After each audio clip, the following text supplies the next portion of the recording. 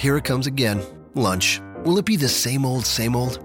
Or are you ready to take a vacation from the ordinary with the new Jamaican Jerk Turkey Sub at Firehouse Subs? Freshly sliced smoked turkey breast, craveably sweet mustard sauce, and a hint of Caribbean seasoning. Just $5.55 for a medium. Save time. Order the new Jamaican Jerk Turkey Sub on the Firehouse Subs app. Firehouse Subs. Enjoy more subs. Save more lives. Participating locations. Limited time only, plus tax. Prices may vary for delivery.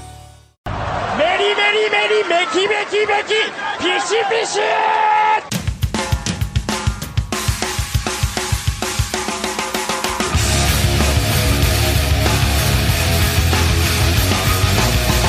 You are listening to the Voices of Wrestling podcast with your hosts, Joe Lanza. X out and go listen to some boring podcast where they're afraid of their own shadow.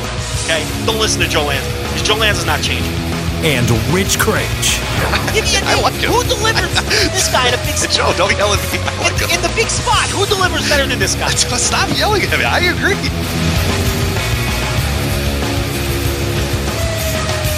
Welcome once again to the Voice of Wrestling Flagship podcast. I'm Rich Craich alongside, as always, the king of banter himself. What is it? Well-reasoned and well thought out. Joe, I don't know. Joe Lanza, what's up? It's the reasoned and well-explained Joe Lanza. Well, you were not well explained last week when you kept screwing up what you thought 16-bit games were, and you caused quite the uproar, Joe. I don't know. Listen. Okay, you want to do this again? I know full well what 16-bit games are.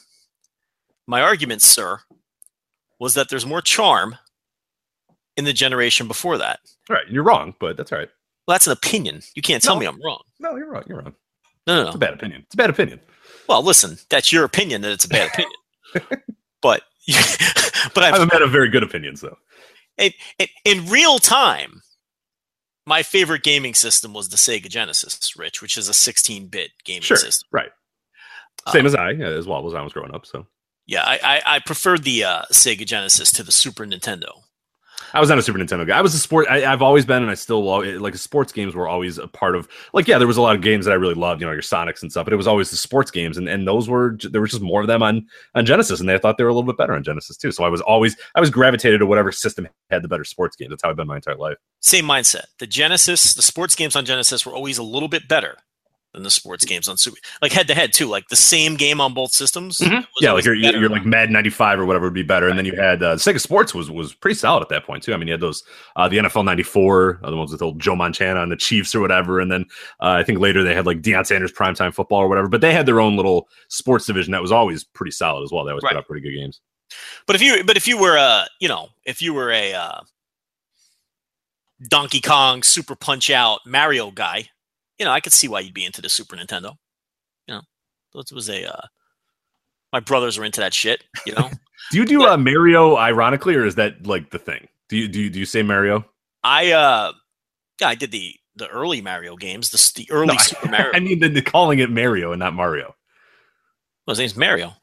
Okay, because there was a discussion on another podcast I listened to, and there was one guy from like the New York area, and he called it Mario.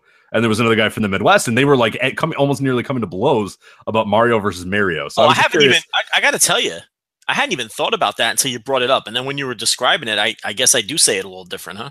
No, I mean, I think it's a regional thing, because I think for whatever reason, yeah, and that's why I thought of it, because there was that other podcast, and they were like, the one guy was like, no, it's Mario. He's like, I call people Mario. Like I would call, and it's just really strange that it'd be so different in it, but I guess it makes sense with Jersey and New York. That's what I was just going to say. Like, people that I've known in my life, I've called them Mario. Yeah, I've never known a Mario. I grew up in Chicago. What the fuck is Mario? I don't know what that is. But when you say that, I notice that people do say Mario, but that sounds like Moro Ronaldo. That's a different fucking name. I say Mario. Is that? I add a little bit more of the A there. I don't know. I've always said Mario. Like, people I've known in my life that had that name, you call him Mario. I guess it's just like you're saying. I guess on the East Coast. Mario Lemieux? Was it Mario Lemieux for you? Mario Lemieux, yeah. Okay. Mario Lemieux. Yeah, absolutely. What do you call him? Yeah, Mario. Mario Lemieux. Mario. I see what you're saying. I'm kind of adding like a U unnecessarily. And yeah, Mario Lemieux. Yeah, you're right. Here's the thing. I'm not going to defend Northeast, especially Northeastern Italians. I know we don't pronounce anything right, But it's But if just there's one thing you guys would pronounce right, it's the name it's Mario the name or Mario, Mario. right? Yeah, I feel we're like going to pronounce let you Italian guys names have that correctly. right. You should have that one. I'm going to let you guys have that one, regardless of what I think or if I'm like, oh, that kind of sounds weird. I feel like if anybody should be the authority on how to pronounce the name Mario/Mario, we should let it the jersey. Let you guys choose it, and then whatever you guys decide how it's pronounced, that's how we just go. And then the rest You of make a fair point. I think we would know how to say Mario. Right, exactly. I wouldn't. I've never known. The only Marios I've ever known are Mario Lemieux and Super Mario. So it's like most, that's what his real name is. So there you go. Most accents sound ignorant and like uneducated. And I am fully aware that the Northeastern Italian accent sounds ignorant and uneducated. Like what accents sound educated? Like a some British accents. Yeah, but sound some are like very brutal. educated. Some are like very, very brutal. Oh yeah, like the British hooker accent, like right, your little fake taxi thing or whatever. Yeah. Like that is a very uneducated accent, like the Jack the Ripper era accents, like that kind of stuff, but like hey governor, like that. Your Oliver Twist and stuff. Totally uneducated. Those people, they sound like the dumbest people on earth, But that there's like that upper crust British accent that sounds like an educated. It's one of the few accents that sound educated. Southern accents, they sound like absolute dolts. You know what I mean? Northeastern Italian accents, we sound like complete idiots. Midwestern accents, you sound like you're slow. There's Chicago, which is completely different. Like and you always remark that the nurse has like a very strong Chicago and accent. There's a lot of those where the Midwest is different because like if you're going into broadcasting and all that sort of stuff, they want what they call the Ohio accent, which is just no accent. It's like the most like Joe Buck is the perfect example of neutral. Just like what like there's nothing like you have no clue where the guy's from. There's nothing that he shows. He shows no dialect. They call it like the Ohio accent or whatever. Most other people have at least something, and most of them sound uneducated regardless of like think of like a Southern California accent. They sound like they're airheads. Yeah, exactly. Right. It's like most accents you sound stupid, but like you're saying the Ohio it's like the newscaster accent. Yeah, exactly. You go to any city in America, Syracuse educated radio broadcaster or newscaster guy. No matter where you go to any of these places I just named, the newscasters all sound the same. It's the newscaster accent. But like there's a very scant few, like Boston accent. How stupid do they sound? Oh god, that is actually my least favorite accent. What, the Boston accent? Yeah, I can't. It's a pretty bad accent. Like people, The Departed, great movie. I could not get through the movie. I shut it off, and everyone's like, "It's good." I'm like, "I'm sure it is. I'm sure it's great." I just can't do it. I can't do Ben Affleck and Matt Damon with these like really horrible, deep Boston. I just couldn't do it. It turned. I wanted to like the movie. I wanted to watch it. I've never watched it again. Like I've watched half of it and then turned it off and then never watched it again. Yeah. Australian accents, very stupid sounding accent. God, yeah, those are. We all, most accents are stupid. You know what else is a neutral accent? I would say that doesn't sound smart and it doesn't sound dumb. It just sounds like whatever. Is an Irish accent. What do you think of the Irish accent? Yeah, I'm usually pretty good on the Irish accent. Pretty neutral, right? Yeah, it's not as harsh as some of the English accents. Like I think that it helps that. Maybe the first few times you hear it, you're kind of like, oh, geez, wow, that's kind of weird. Like, because there'll be a few things that they say a little different, but then once you kind of get used to it, you listen to an Alan 4L podcast, one time through, you're pretty well good after that. And then it never really strikes you as being unique. I got to tell you, Alan's got a pretty tame, he really does. No, it's not bad. What do our loyal listeners in the Isle of Man sound like? I think, the Isle of Man is I always feel bad because I actually never know where the Isle of Man is. I looked it up. It's off the coast of Scotland, right? You're our Isle of Man correspondent. Is that? Do they sound like Scots? Because that's what I don't know. Yeah, you never know with like weird because there's like weird islands that you have no clue who like took over that island because and you get that with a lot with like the Caribbean and stuff like that where people just have these weird accents where like it makes no sense that they sound the way they do, but it's just like whoever colonized them many years ago. I don't know about the Isle of Man. I would assume I think it's. Well, nobody likes. Listen, here's the thing. Nobody likes a Scot. So if they sound like a Scot, that's not good. Yeah, in 1266 they became a part of Scotland, so that doesn't bother Scott, forget it. That's like people from over there. Nobody likes the Scots. Do we have Scottish listeners? Kind of. I'd assume so. We have listeners in 147 countries. So why am I burying 2 weeks ago? I don't think that's the number you used 2 weeks ago. But Isle of Man is like wedged in between Scotland and Northern Ireland. Yeah. So they could be anything. God only knows what they sound like. Could be real dirty. Could be real bad. They got a weird flag. It's like 3 legs running. Yes, it's so strange. I don't know what's going on with that flag. Like a 3-legged man, right?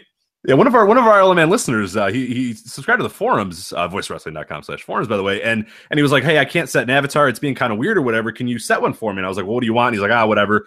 Just put something there in default and I'll see what I can do. So I went and found the Isle of Man flag, and that's when I first discovered whatever the hell that Isle of Man flag was, and I put it as his avatar, and I think he still has it. So if you do see someone on the Voice of Wrestling forums and you see like a red flag with 3 like whitish, kind of cream colored legs, that's one of our Isle of Man listeners, one of our many Isle of Man listeners. To go to Japan someday. We should go to Japan one day. Yeah, someone should. Me and you should go to Japan. We should do a show from Japan. A lot of guys in Japan right now. Oh, there are a lot of people in Japan. We have nothing to John talk about. Carroll's in Japan. If you can't tell, we have no fucking topics to talk about today. Go on. Who's in Japan? Who else is in Japan? Yeah. Is other people? Is Phil the heat up guy in Japan again? He usually goes, right? I don't Phil know. the heat I'm up not guy? sure. Yeah. I don't know if he's in Japan. Sure. Yeah, I mean. But everyone's going to Japan except itself, so that's. I don't know why we're not going to Japan. How come we never go to Japan? I don't know, man. Do you think you'd be able to do the flight? Oh, I could do it. The flight, I don't mind at all. Okay, it's a travel that you got that has you shook, right? No, I don't care about the flight. I am just scared of being somewhere where no one speaks English.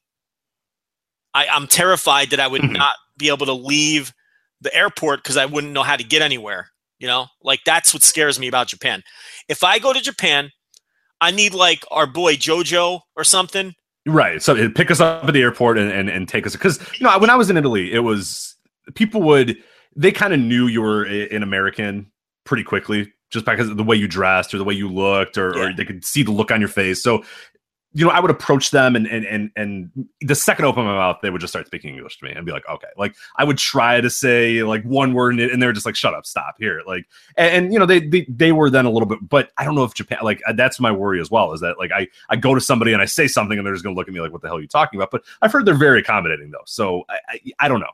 I have the same fear as well. It's less of a fear now that I've been to Italy, but still a little bit more because that's a whole different. And like I can read stuff in Italian. You know what I mean? Like it's a base of our same language. So you see a word and you're kind of like, okay, I can kind of break that word down. The characters. I mean, my God, I'm going to be on a train and I'll be 5 hours away from Tokyo in like 2. That's what I'm. Yeah. I'll be like, wow, this is taking a long time to get to Tokyo, and then I get off and I'm just in some farm town. No, you get off and you're in North Korea, and then you're in prison getting Singapore caned or something. I'm not. I'm terrified. I think they Singapore cane people in Singapore, not North Korea. I basically just mixed up 3 cultures. Exactly. 3 different cultures there. First of all, you've taken a train ride over that's right. Through China. Yeah, and then Kim Jong-il is beating me with a Singapore cane because I don't know what I'm doing on the train. Il is dead, I believe. Well, whatever. The other one with the bad haircut. But the point here is the one that loves Dennis Rodman. So I can't even navigate subway systems in my own country. Right. Like, you freaked out when New Orleans, you had to park like 4 blocks away from a venue. So right. Like so how the hell am I going to operate in Japan where nobody speaks it? Forget it. I need a chaperone. I need someone to meet me at the airport, hold my hand, just take me right to Cork and Hall and just leave me there. Because I'm not sightseeing. I'm not into it. You know what I mean? Like, I just want to go to wrestling. I'm not interested in your fucking cherry blossom gimmicks. I'm not interested in any of that or whatever else they got going on. Will you go to an arcade or two with me? That's all I want. Arcades and then wrestler steakhouses. Oh, yeah. I'll go to the steakhouse gimmick because that's wrestling related, right? Hey, listen, if I'm with you, I'll go to the arcade with you or whatever. Okay, maybe we'll run into Kenny Omega. But the point here is I'm not going to see fucking mountains and cherry blossoms and fucking nightclubs. I'm not going to Roppongi. I'm not interested. Okay. Oh, I think you should go to Roppongi. I feel like you should be interested in Roppongi, but that's not your game. That's more my game. But yeah. We'll go on. I would go there. I'm just going there to see wrestling. I want to go to Cork and Hall. I want to, I don't even know if I want to go anywhere else but Cork and I'd be afraid to venture out. I don't know if I want to go to like. I would do one of the big domes. I would do like a sumo hall or whatever. I do a big dome like that or a Tokyo. I like to go to. The problem with sumo hall is I don't want to sit in those fucking box sumo seats, Indian style. Dude, my back would be ravaged by that. Like that would not go Rich, well. Not only that, I'm a classy man. If I'm shelling out some money, I want a seat. Okay, I'm not sitting on the floor. Okay, I listen. I'm just shelling out the big bucks. Put me in a fucking chair. But I'm after a good match, you can't toss your pad into the ring. Yeah, I either want to I either want to stand or sit in a chair. I'm not sitting on the floor Indian style with my shoes off. I'm not. I wonder doing what they think about your standing. I never see that many guys standing at a show, at like Japanese. So you know what I mean? Like you always see them; they're always in seats. I don't know. Well, in a big arena, you got to sit. When I go to these, dumpy indie shows, I prefer to stand. Mhm. But if I'm in an arena, of course you sit. Unless I have if I could find a good sight line, I'll stand. But usually you just sit in your seat. You know what I mean? Unless I'm sitting near some mouth breathers or something. Like if you're sitting next to like wrestling fan Gen Pop, I got to get out of there sometimes. I can't deal with it. But if I was in Sumo Hall, I definitely wouldn't be sitting in those. I wouldn't buy those. And those are good seats. You know what I mean? So I assume they have regular seats, but they're probably up in the nosebleed somewhere. So I don't know what I would do. I don't. You know what? I just talked myself out of going to Sumo Hall. I don't think I could deal with it. Oh, damn! I don't think I could deal with it. We'll go to Tokyo Dome. How far is Osaka from Tokyo? I'd like to go to that building. That I do not know off the top of my head, but there's still time if we get there pretty quickly. I think we got to be there by tomorrow. So well, listen. Here's the thing. But I think our boy Kadani would let us on the New Japan bus, right? For sure. Yeah, absolutely. Mike in tow, so we can interview everybody, and yeah. Absolutely, yeah. We got a lot of pals on the New Japan bus. We could hop on, but we could either get on the Suzuki Gun bus with Lance, or we can hop on the New Japan bus with Kadani and Big Mike, right? Either way, I think we're covered. So maybe we wouldn't even have travel woes. We'd have chaperones and everything. Yeah, maybe a limo waiting for us. How many people hate us in that? How many people hate us in that locker room? I don't think anybody does. As long as Cody R isn't there, we're good. Who? Cody R. Oh yeah, Cody R. Yeah, that's true. As long as Cody R isn't there, I think we're pretty good. But I always kind of Cody R and Nick Jackson. So right? We would not be welcomed on the Bullet Club bus. No, the Bullet Club bus would hate us. But Omega likes us. Omega's read a few of our articles. I know he's. I think Omega and Matt Jackson likes us. Nick Jackson does not like us. Nick Jackson does not like us. But to be fair, I think he hates Brian Rose more than us. But I think he just hasn't let it go because he blocked us like 3 years ago because Brian Rose gave in. And Brian Rose doesn't even write for us anymore. He's an F4W guy now. But yeah, you should probably let it go, Nick Jackson. Not that I care, but it wasn't us, man. There's a lot of people that work here. Speaking of working here, Joe, ZipRecruiter. Before we get into our topics here, whether it's WWE, New Japan Pro Wrestling, or the Indies, Joe, you know that the key to success is a strong roster and great promoters. Know that having the right wrestlers comes from scouting in all the right places. And Joe, finding talent for your business isn't any different. You can't find the best candidates just by posting your job onto one site. You need to post on all the top job sites, and you can do that now with ZipRecruiter. At ZipRecruiter.com, you can post your job to 100 plus job sites with just one click. Then their powerful technology will officially match the right people to your position. Over 80% of jobs on ZipRecruiter get a qualified candidate in just 24 hours. No more juggling emails, no more stupid calls to your office. Simply screen, rate, and manage candidates all in one place with ZipRecruiter's easy-to-use dashboard. And today, our listeners can start forming their own winning roster on ZipRecruiter for free. Just go to ZipRecruiter.com/VOW. That's ZipRecruiter.com/VOW. And we thank them once again for sponsoring this week's show. So, Joe, okay, we got, as I said, not a lot to talk about, but there's some stuff to talk about here. I don't know that we have a real order here. Where do you want to go? We got like some, just kind of give people an idea of what we're going to break down here. We got some big picture G1 stuff to talk about, scenarios as they're going to play out. Again, we're recording this on the 3rd, so we know that by the time a lot of people listen, a show will have already happened, and stuff will, things we talk about in scenarios might not play out, but just keep that in mind that we're recording this on the 3rd. So we're going to talk a little bit about that. We got the Progress New York City show, Wrestle Circus, AEW LaSalle, so we'll get into some indies. A little bit. We haven't done the indie wrestling in a while. Yeah, no, it's been a while. So we're gonna dust off the indies. It's a slow week, so I figured we'll bounce around the indies, Rich. Yeah, exactly. Yeah, as we still try to kind of get through the backlog of Japanese wrestling, where with G1 now, it's like I the last thing I really want to do is watch any other Japanese wrestling right now, or any wrestling in general right now with just the slog that the G1 has kind of become. And it's like it's been great, but it's so much and when it's all said and done, you just don't want to watch wrestling. So Bounce Around Japan will come back pretty soon. We're just still trying to we're finding a good spot to kind of catch up and jump back into a lot of promotions as well, but that will come in time. We want to talk about some post-WWE indie runs. We had a tweet yesterday talking about guys that have had good or bad post-WWE indie runs, who's been the most disappointing, who's been the best, who's been the worst. We'll talk a little bit about that as we talk about indies.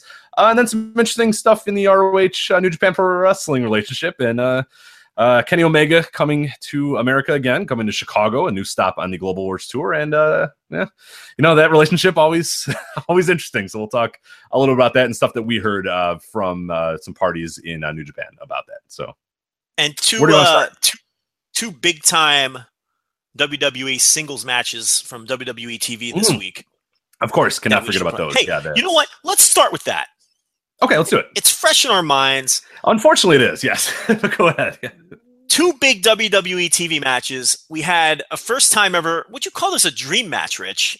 John Cena versus Shinsuke Nakamura. Absolutely. From a charisma standpoint alone. I mean, that in 2014, if someone said, hey, Nakamura versus Cena, you'd say, oh, God, yeah, give me that. That's a dream match in any company anywhere. So, yeah, absolutely. Two of the biggest stars in wrestling over the last decade, fair to say. Yeah, two good workers, Their first singles match. Is it the first time they were in a ring together? I believe it is. Oh, it's got it. I mean, there might have been some random house show tag or something like that. But I don't think there was. One-on-one, I mean, yeah, that's you're probably right. I don't recall any other mentions of it. Well, because Cena was gone for so long too. Yeah, no, it probably has got to be the first time they've ever been in the ring. Yeah, I mean, I'll have the producer look that up as I'm speaking here. Yeah, no, he's doing it right now. But I believe it's the first time they were in the ring together. I got to tell you, Rich, this was a nothing match.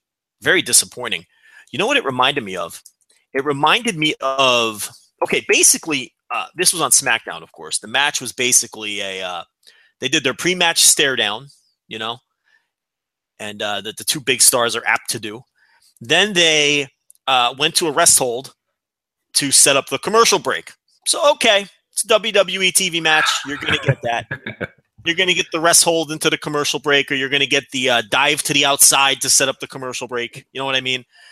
You kind of can't avoid that. It's the restraints of commercial television. Fine, but the problem is it's not. One thing, real quick, a little bit of is if you go back and you watch go watch old Monday Night Raws, old Nitros, or whatever. They did the commercial breaks in a way where it seemed like it was a deterrent that they were doing the commercial break. You know what I mean? Like it was like, oh crap, we got to go to a commercial right now. Like no. It was that sort of like Shivani was great about doing that on Nitro. Like, no, I can't believe we got to go to commercial. Or like Ross would do that too. Like, okay, well, this will be our last commercial, then we'll come right back or whatever. Whereas now it's just like, all right, we got to do it. Like, whatever. Nobody cares. It's not like they don't play it up as if it is getting in the way of the match. More so that now they've just kind of let that go, and it's just like, yeah, it's part of the match now. Is a commercial break, and it sucks. It's garbage. You're right, because I'm thinking about it now as you're talking me through that. Why can't they do the introductions and then take the commercial? Yeah, and that's if you go back and watch a lot of Attitude Era Raws, they'll do that. They'll introduce the guys, and Jim Ross is like, all right, we got to do one more commercial break, and then we'll be back, and no more after that. Or like, then we're just this match. Or I forgot how he would phrase a lot, but yeah, he would phrase it that way every single time. Like, all right, look, this is our last thing. We promise when we come back, the match is going to start or whatever. Whereas you make it seem like there's actually production going on, or that, the guys in the ring truck are like, hey, no, let's go to commercial, and then we'll do them. Like, have some decorum. Like, it would make no sense for there to be an NBA game, and they're like, all right, well, these are really clutch free throws, but I guess we got to go to commercial, so we'll come back. Like, it's just, it's really weird how they do it now. Where it's I think it's because it's either live in the case of Raw or a lot of their stuff is live to tape. If you've ever been to a WWE taping, they are the worst fucking wrestling event you could possibly go to. Yeah. Because everything is live to tape. So even if you go to an event that's taped, it's not like, they still take the commercial breaks. Like that 3 minutes or whatever is worked into the live show, and everything goes dark, and then they come back from the it's live to tape, and it's awful. So I think that's part of the reason they probably do it. But it sucks, and it kills the momentum of everything. But in this case, it didn't really kill the momentum of anything because the match hadn't really gotten rolling yet. So they go to commercial out of this rest hold, and they come out of commercial, and then Rich, they go right into the closing stretch of the match. This match had no meat. There was no meat to the match. There was no story to this match. It was a stare down, a rest hold, a commercial break, and a closing stretch. It was and then, the two key moments in the match, of course, were Nakamura kicking out of the attitude adjustments, and then Nakamura hitting the backdrop driver on Cena, followed by the Kinshasa and picking up the pin, and he will face Jinder Mahal at SummerSlam, which has a chance to be a god-awful match because Nakamura has not been good. He's been mailing it in, and he has not been good, and Jinder Mahal stinks. I mean, we don't have to do that all over again. But I would suspect that one will be heavy with shortcuts as usual. I think the Singh brothers will once again work their asses off, but it'll be a terrible match. So Nakamura Cena though, Rich, what a fucking wet fart this was. I mean, very disappointing. Yeah. The closing stretch, I guess, was fine, but it still wasn't anything special. I think Nakamura kicking out of the AA was supposed to be like this seminal moment. It didn't really come off that way, honestly. I don't know. I think this was a lazy match. Now you can come with the from the perspective of, okay, but it's just a TV match. So maybe if this were a pay-per-view, I agree. If this were a pay-per-view match, I'd be much harder on it than I am now. I'd probably be yelling and screaming and really burying these two guys. But to be fair, it's not like WWE TV matches, particularly main events of Raw and SmackDown, have it's not like they don't produce great matches from time to time. But what this reminded me of, Rich, was an old 70s or 80s territory style where they would throw the viewer a bone, do a big-time main event, but they wouldn't give away a great match or a clean finish. In this case, you got the clean finish, but you definitely got the old territory style mailed-in effort from the two participants in this case. And there's a match on the network. I believe it's Terry Funk versus Bill Watts. I know it's Funk for sure, and I think the opponent is Watts. And it's in one of those special collections they released a couple months ago where people were really hyped to see this because people hadn't seen it in years. And it was kind of a dud of a match because it was a studio style main event, and it was very clear that Funk and Watts were not going to give away their best effort in this studio match, and it had a shitty finish and all those sorts of things. That's what this reminded me of, an old 70s studio style mailed in effort from two top of the card guys.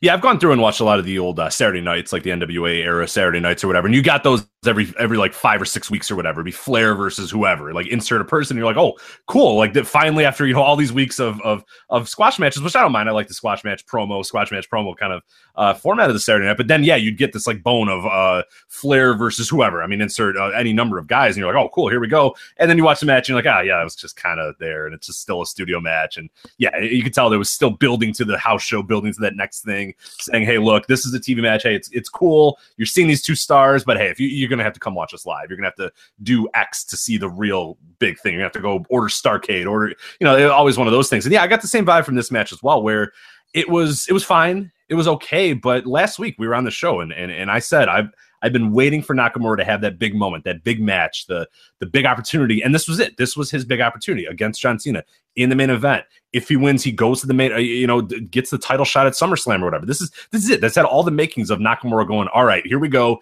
This is my time to shine. And he just was kind of there again. And I think the more damning thing is just that the crowd and yeah, I know it was the Cleveland crowd always kind of has some issues and they're not always the loudest crowd or whatever, but you can use that excuse a lot. If you're great, you're going to get a crowd to react to you. And they reacted to the final few minutes, but they didn't care about anything else in between. And I think that's an indictment on Shinsuke Nakamura, because we've seen John Cena do great stuff for the last 15 years. We know what his body of work is like in this company, and we know what he's able to do to crowds and how he's able to manipulate them and how he's it. But Nakamura hasn't shown any of that yet. And this was another match where it's just like it happened.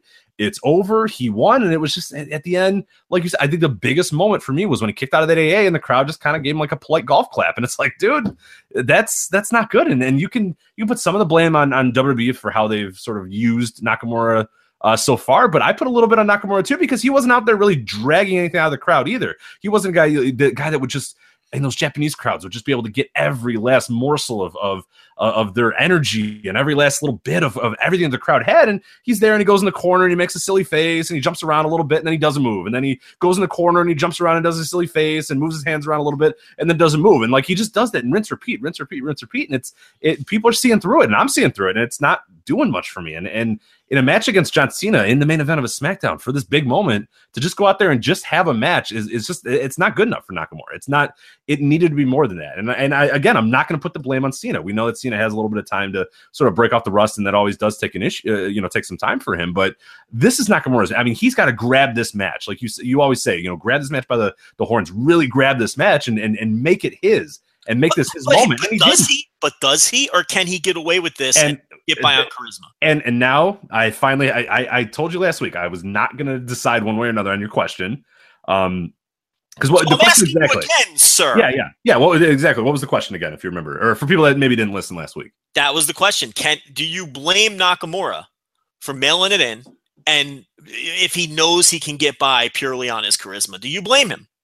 Now I don't anymore because now he is mailing it. Like after this match, it's impossible to say that he's not, and it's really going to be damning to see what happens at SummerSlam. Him and Jinder. Unless Nakamura just pulls a rabbit out of his hat and has something in it, but I'm thinking about it in my head and I'm going over the scenarios and there's no scenario in my head where this match is anything but a piece of crap because it's just Nakamura has done nothing for me on this main roster, absolutely nothing. And this match was all the opportunity that he had to show that this was why he wasn't doing this, and this is why he was mailing it in, and this is why there was a lack of effort. And we talked about the stories, and he didn't like this, maybe he wasn't in the right thing, or he needed the motivation. Well, this is everything. This match was every single thing that he could have gotten, and it was a mailed-in performance again by Nakamura. There was just none of that juice that you got from Nakamura. None of that juice you got him even when he was in Ring of Honor, even when he was in NXT. Like you just got nothing for a match that was as dull as this match was. I thought Nakamura was the better of the two. I thought Cena was even he showed more malaise than Nakamura did here. I mean, Cena just totally went through the motions. He's not moving very well right now. I don't know if it's finally the 40 years old is catching up to him, or if he's kind of just doesn't care that much, or he's got one foot out the door. I don't know what it is, but yeah, he was not moving very well in this match. That ring rust Cena to me. Yeah. I don't know. I wonder if you're at a point now where, I mean, he's had this ring rust before, and it's usually been shaken off after a few. And yeah, I guess he's only had maybe 3 matches or so. But I mean, he's been doing house shows now for over a month and stuff. So I don't know. There's a possibility that this is just kind of maybe we just saw that the peak was a few years ago, maybe where we had indie Cena that was just going nuts, and now maybe he realizes I don't have to do that. See, here's the thing: I thought he was pretty great before he took this sabbatical. So I don't know if I buy the fact that he just declined overnight. I think there's just something to the fact that it takes this guy a little while to maybe, but I mean, it's been 3 months off, and he's getting more and more movie stuff, and he's doing more and more things. Maybe he's looking at it and going, "Hey, look, do I really want to go out there and get really hurt?" Like, I'm not saying maybe decline, maybe he didn't get bad, but maybe he's thinking in his head, "Oh, geez, I don't really need to go out there and kill myself." I got one foot out the door. I got a movie going on, in a few weeks. I'll do my thing. I don't know. I have no idea, but it'll be interesting to see as the months go on. But the problem is, I don't know that he's going to have a whole lot of capacity for great matches moving forward, especially if the rumored SummerSlam match is what it is. Because this match was just a wet fart. I mean, There's nothing else to it. This is a nothing match. I mean, this is going to be right there with Bret Hart versus Misawa, who was Tiger Mask at the time, as a match between two legends. Now, Hart wasn't a legend at the time of the match, and Misawa was still Tiger Mask. But, I mean, 2 guys who went on to become legends. And that's a match that is a fairly mediocre match between 2 guys that are all-timers. And this is 2 guys that were already firmly established as all-timers when they got in the ring with each other on SmackDown. It did nothing for me. Just a beyond average going through the motions effort from both guys. But this Cena match was a wet fart. Didn't like it. Here's one thing I want to talk about real quick, and we can maybe. I mean, this is probably a bigger point for another day. But I bring this up a lot is that I don't know that we necessarily give enough credit to the New Japan roster and how good and deep that entire roster is until we see guys outside of that. Guys that we thought were awesome, guys that were awesome in New Japan that go somewhere else. And then it's just like Minoru Suzuki and Noah is a perfect example. That was a guy who was just those G1s, he would go out there and just kick ass. And it was like, oh my God, Suzuki's awesome. Oh my God. And then he'd go to Noah and they were just okay. And they were fine. And there were some good matches, but most were kind of just there. Nakamura leaves New Japan and he's just kind of there. But those guys leave and New Japan just keeps chugging along. And it's a testament. I'm not saying that necessarily New Japan makes these guys. It's not at all what I'm saying. I'm just saying that we don't give enough credit to how deep and how good that roster is, that a Nakamura can go in there against almost anybody and have a pretty decent match, that a Minoru Suzuki can go out there and during G1s and have great matches or whatever. We look at a guy like a Nakamura and Kota Ibushi. Well, Ibushi's still there and he's still having great matches. And he's still kicking ass, and he's having one of the best, months of it, or few week stretches that anybody I've seen in years or whatever. So those guys, I don't know that we necessarily give enough credit to how important it is to have that talented of a roster, and maybe how that helps a wrestler as well that knows, hey, look, I can't take this night off because these guys, every single night we go out here and we try to top the next guy. And we try to be better than the other guys. We try to prove we're the best or whatever. Whereas you get to another company and that's maybe not what the goal always is, or maybe that's not the focus or the central focus of everybody in that locker room or whatever. And you see the results a lot of times. And when these guys leave New Japan,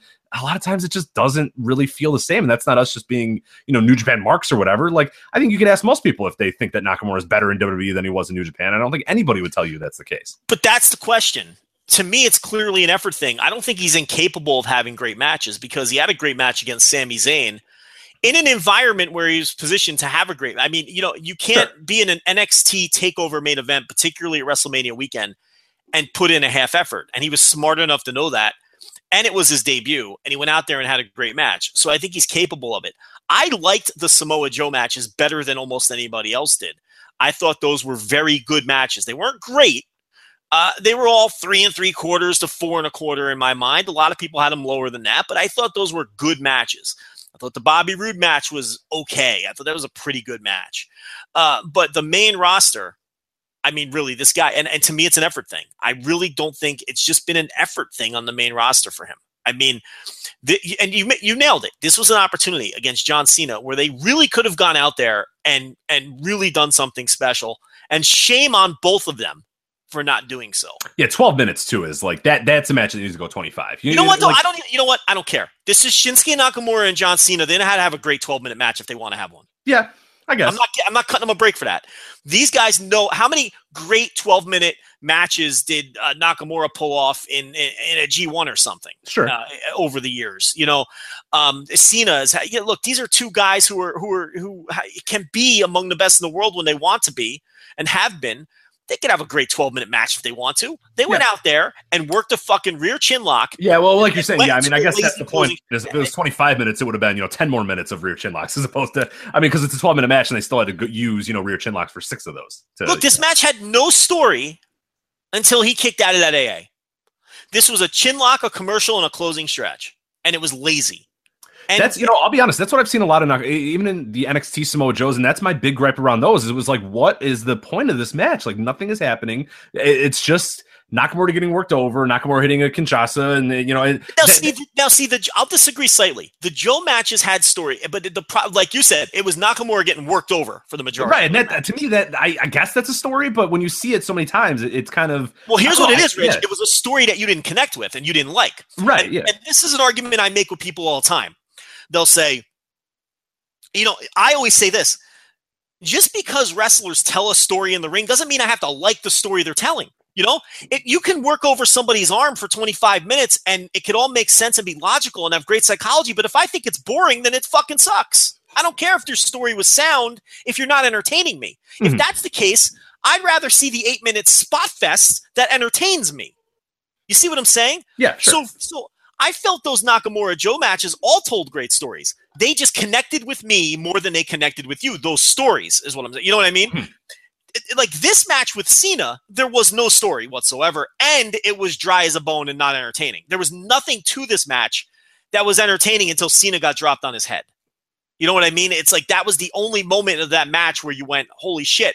Because like I said, even the AA kick out to me wasn't this seminal moment that it should have been. What built that moment up other than, they were exchanging holds, exchanging strikes, AA, and it's like, okay. Like, all right, great. Like, yeah, nothing really came before that AA that made it like, oh my God, this is it now, it's over, and nothing after that either. It just happened. It existed. Yeah, that's all. I didn't buy it as the finish, so it couldn't have been a great, you know what I mean? It's like, they didn't build to that AA. The crowd didn't give a shit. Not 5 people maybe clapped when Nakamura kicked out.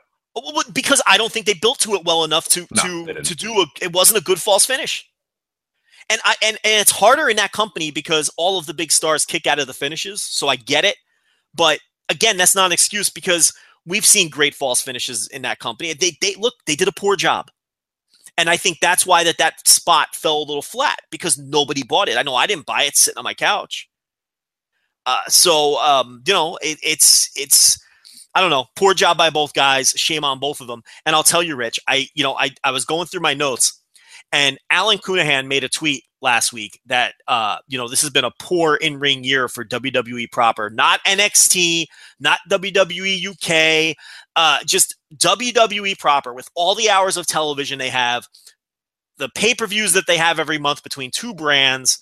All of the, so think of all the televised matches that they've produced. And Alan's list, I think, had something like 10 or 11 matches 4 stars or better for the entire year in this company. That produces how many hours of weekly television? Right, and only one match that was match of the year caliber, and that was the I think we would all agree the Royal Rumble match. Cena and Styles from the Rumble, which was match. Mm-hmm. You know, and the rest of it was just like barely 4 stars. You know what I mean? 4 on the dot, 4 1/4. Yeah, like a DIY auth is a pain. The ladder that was a pretty fun one, but not like. Well, again, that's NXT. Yeah. Oh, I see what you're saying. I'm talking WWE You're proper. saying just WWE proper. Yeah. And this and Alan's tweet was on. I'm paraphrasing him. Was that this might be the worst in-ring year for WWE in a long, long time? Yeah, you'd have to really go back. Well, I went through my notes as well, and you know, I replied to his tweet, and I think, you know, Alan is the most generous star rater there is. And I'm not knocking him for that. He's just a guy who loves his wrestling, and we all know that Alan, you know, is generally going to skew high when there's a great match. And I thought my reply to that was, I think he's being generous. I have less matches, and I went through my notes and I confirmed it, Rich. I only have 9 WWE matches, proper WWE matches, 4 stars or better this year, and we're in August. And one of those matches was a 205 live match, so it's debatable whether you want to count that as WWE proper. That's up to you. So I'll count it though. That's 9 matches for the entire fucking year. Rich, I have more Wrestle Circus matches rated 4 stars or higher than WWE. And look, this has been a very poor year. And you know, it's matches like this that you know, just hammer that home. What the hell is going on in this company? Look at WrestleMania. I mean, when you can argue that AJ Styles Shane McMahon match was, you know, the best match on the show, because it was either that or the short Brock Lesnar Goldberg match. Those are the only 2 contenders. Yeah, it's. I'm going through my little notes here as well. I mean, I have my best 2 matches of their entire year in WWE proper are both from the Royal Rumble, and it was Styles and Cena, and then Owens and Reigns, which I really love both of those. Yeah, I went 4.5 on that. A lot of it's rest of this is NXT. It peaked at Royal Rumble. It really did. Fuck, is there anything else that How many Raw matches do you have on there? Oh fuck, I mean, well, my Raw watching has been reduced greatly. I have Charlotte and Bayley, and I think that's it. You know, and it's like, you know, you're right. Their 2 best matches. You're right. Their 2 best matches of the year were both at the Royal. Fuck, I got nothing else. The rest of it is I got Pete Dunne, Tyler Bate.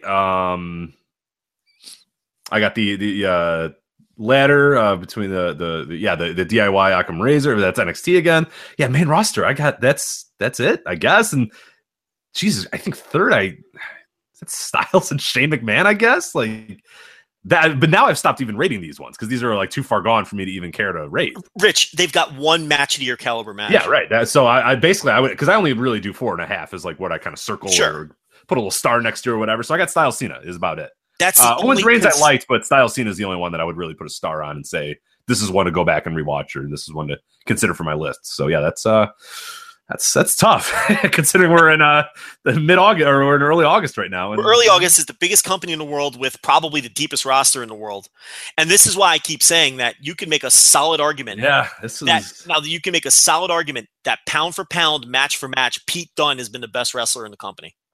Because almost every single match he delivers.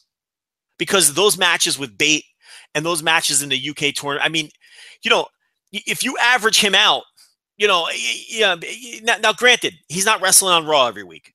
He's not wrestling on SmackDown every week. He doesn't have an opportunity to have these poor matches. But even if you just look at matches in what we like to call the big spot, pay-per-view matches, main events on TV. Yeah, that's what I always care about. That's always been my argument. Is I don't really give a shit how the guys do in a 6-man. I mean, for me, I'm it's not going to knock a guy in the first hour of Raw when he's given 6 minutes.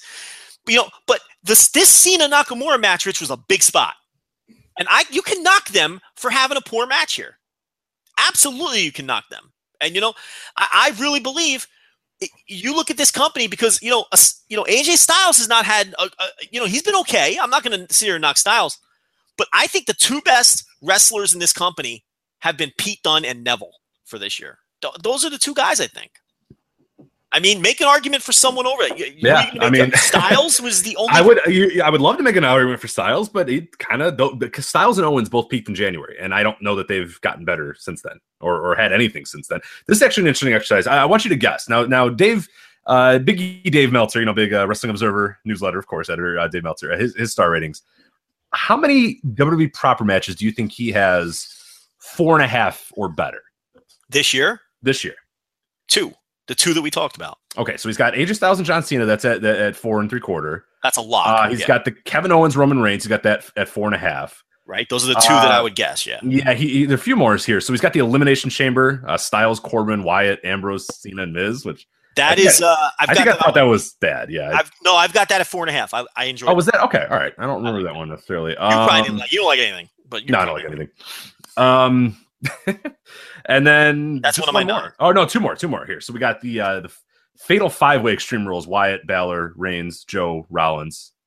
I think I like that one. I'm pretty sure I did enjoy that one. That was June. That was June 4th. All right, hold on. Let me see what I had. Thumb through. No, I didn't even have that at 4. So okay, and then the last one he has is the Money in the Bank: Styles, Corbin, Ziggler, Owens, Zayn, Nakamura, and that was also June. That was June 18th.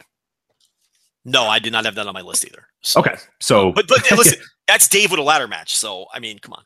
Exactly. That's but I mean, I think that in general is pretty low for Dave. Oh yeah, because I mean, we're talking, and he loves like big time WWE main events or whatever. Like those kind of get him going, especially WWE main events are almost the baseline is almost 4 stars for him. Sure, and it just goes from there. I mean, he very rarely will bury one unless it's super gimmicky or something. How many times over the years have we seen him give some mundane Randy Orton main event 4.25? And you're just like, what the fuck are you doing? Like, but yeah, so only 5 matches for Dave at 4.5 or higher, which is not a good number. 9 matches overall for me, 4 or better. And I think Alan had 10 or 11. And you went through your list, and you might have less than both of us at 4 or better. So, it's just not been a good year for WWE at all. I'll talk about another match. We'll go to the NXT realm now, and this is a match that you and I both watched prior to. I was hyped up for this, baby. Yeah, you told me I was like, "Hey, what do you want to talk about tonight?" And you were like, "Well, you better watch this match. You better get going." It's Aleister Black and Kyle O'Reilly, and you were like, "Well, we got to talk about Nakamura and Cena. We got to talk about this match." And I was like, "All right." Like, I assumed you had already watched these. I assumed you were like, "Hey, I love both these matches," and I was like, "All right, cool. I'll watch them both." And yeah, I watched the Cena Nakamura, and I'm like, "Okay, that was all right. And I guess it was fine."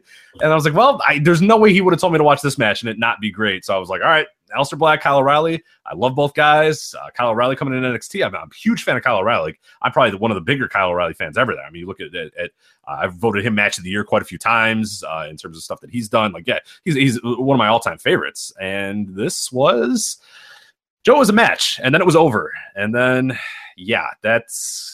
Again, wet fart is probably the best way to describe it. It was just... I was so disappointed in this match. What was this? It was just kick, over. Okay. This was like a 2.5 star match. It was just not good. The Bobby Fish Aleister Black match a few weeks earlier blew this out of the water. And you told me to watch that because I kind of texted you and I was like, that match wasn't very good. Like, did you like it? Because I did not like it at all. And you were in the process of watching it, and I was like, oh, I had assumed you already watched it or whatever. And you're like, well, I'm watching it now, and I was like, okay, it's just kind of there. And then as you said, you told me to watch the Aleister Black Bobby Fish, and that was everything that I wanted this Kyle O'Reilly match to be, where it was Fish, coming out like a ball of fire, knowing, hey, look, I don't have a lot of time with this guy. This guy's probably going to kick me and knock me out or whatever. So I got to give him everything I have right away.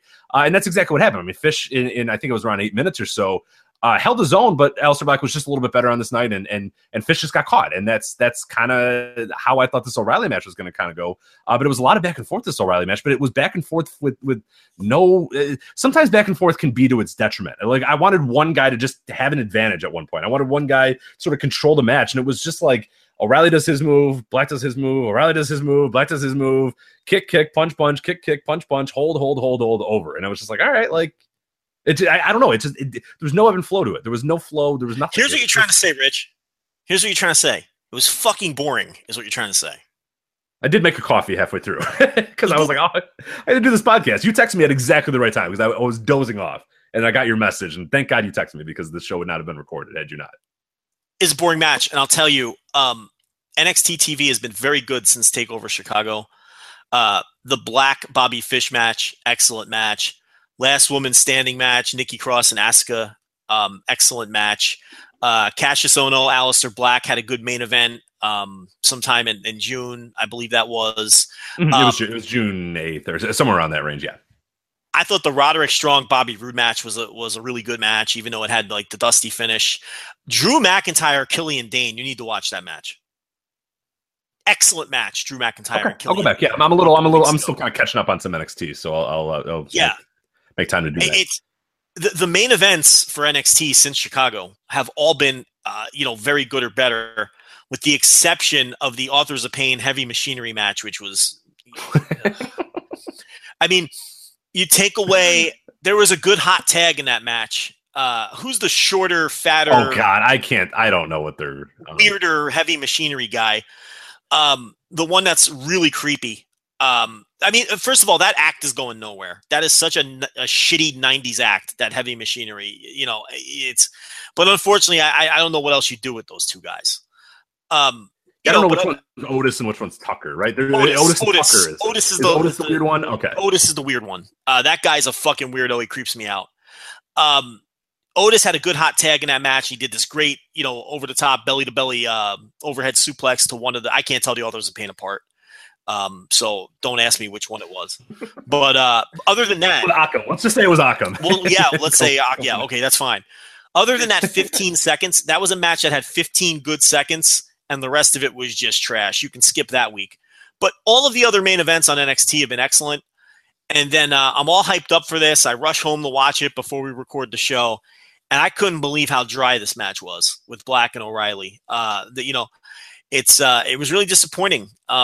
Very disappointing match, and I just came away from it thinking, man, Bobby Fish just totally did so much better against Black than O'Reilly did.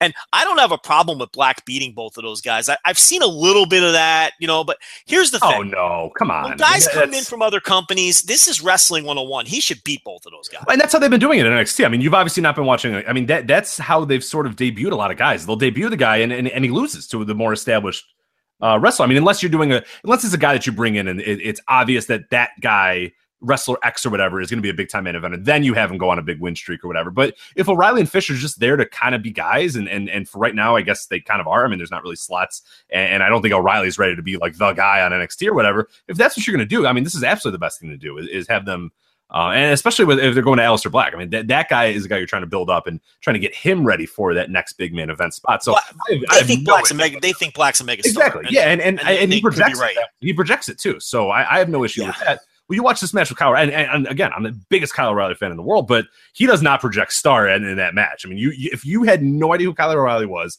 if it's Vince McMahon walks into the room and he's watching this main event, he is going to come away not impressed at all with Kyle O'Reilly. And that's not good. You want that first, impression, that first touch to a lot of those fans to be something special, and that was everything but it. And it sucks because Kyle O'Reilly is so good, and I've seen him have just incredible matches and all over the place. So yeah, I don't know what happened here. It was just a weird, and I feel like I've seen these guys. I'm looking it up to see if I've actually seen these guys wrestle before. I feel like I did see one of them, but maybe they never did. Okay. It wasn't. I was wondering if in AEW or something that crossed paths. This is only the second time they've ever been in the ring together, these two. So you made a good point that I hadn't even thought of, because I was so disappointed in the match that I didn't even think of it. But you're right. Kyle O'Reilly did not come off like a star at all.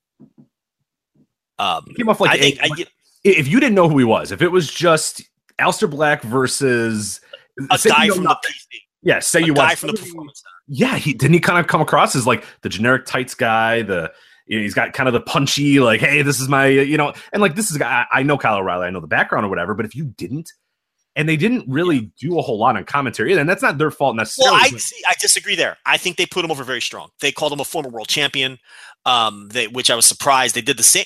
They called Bobby Fish a former world champion a few weeks ago, and I was like, what are they talking about?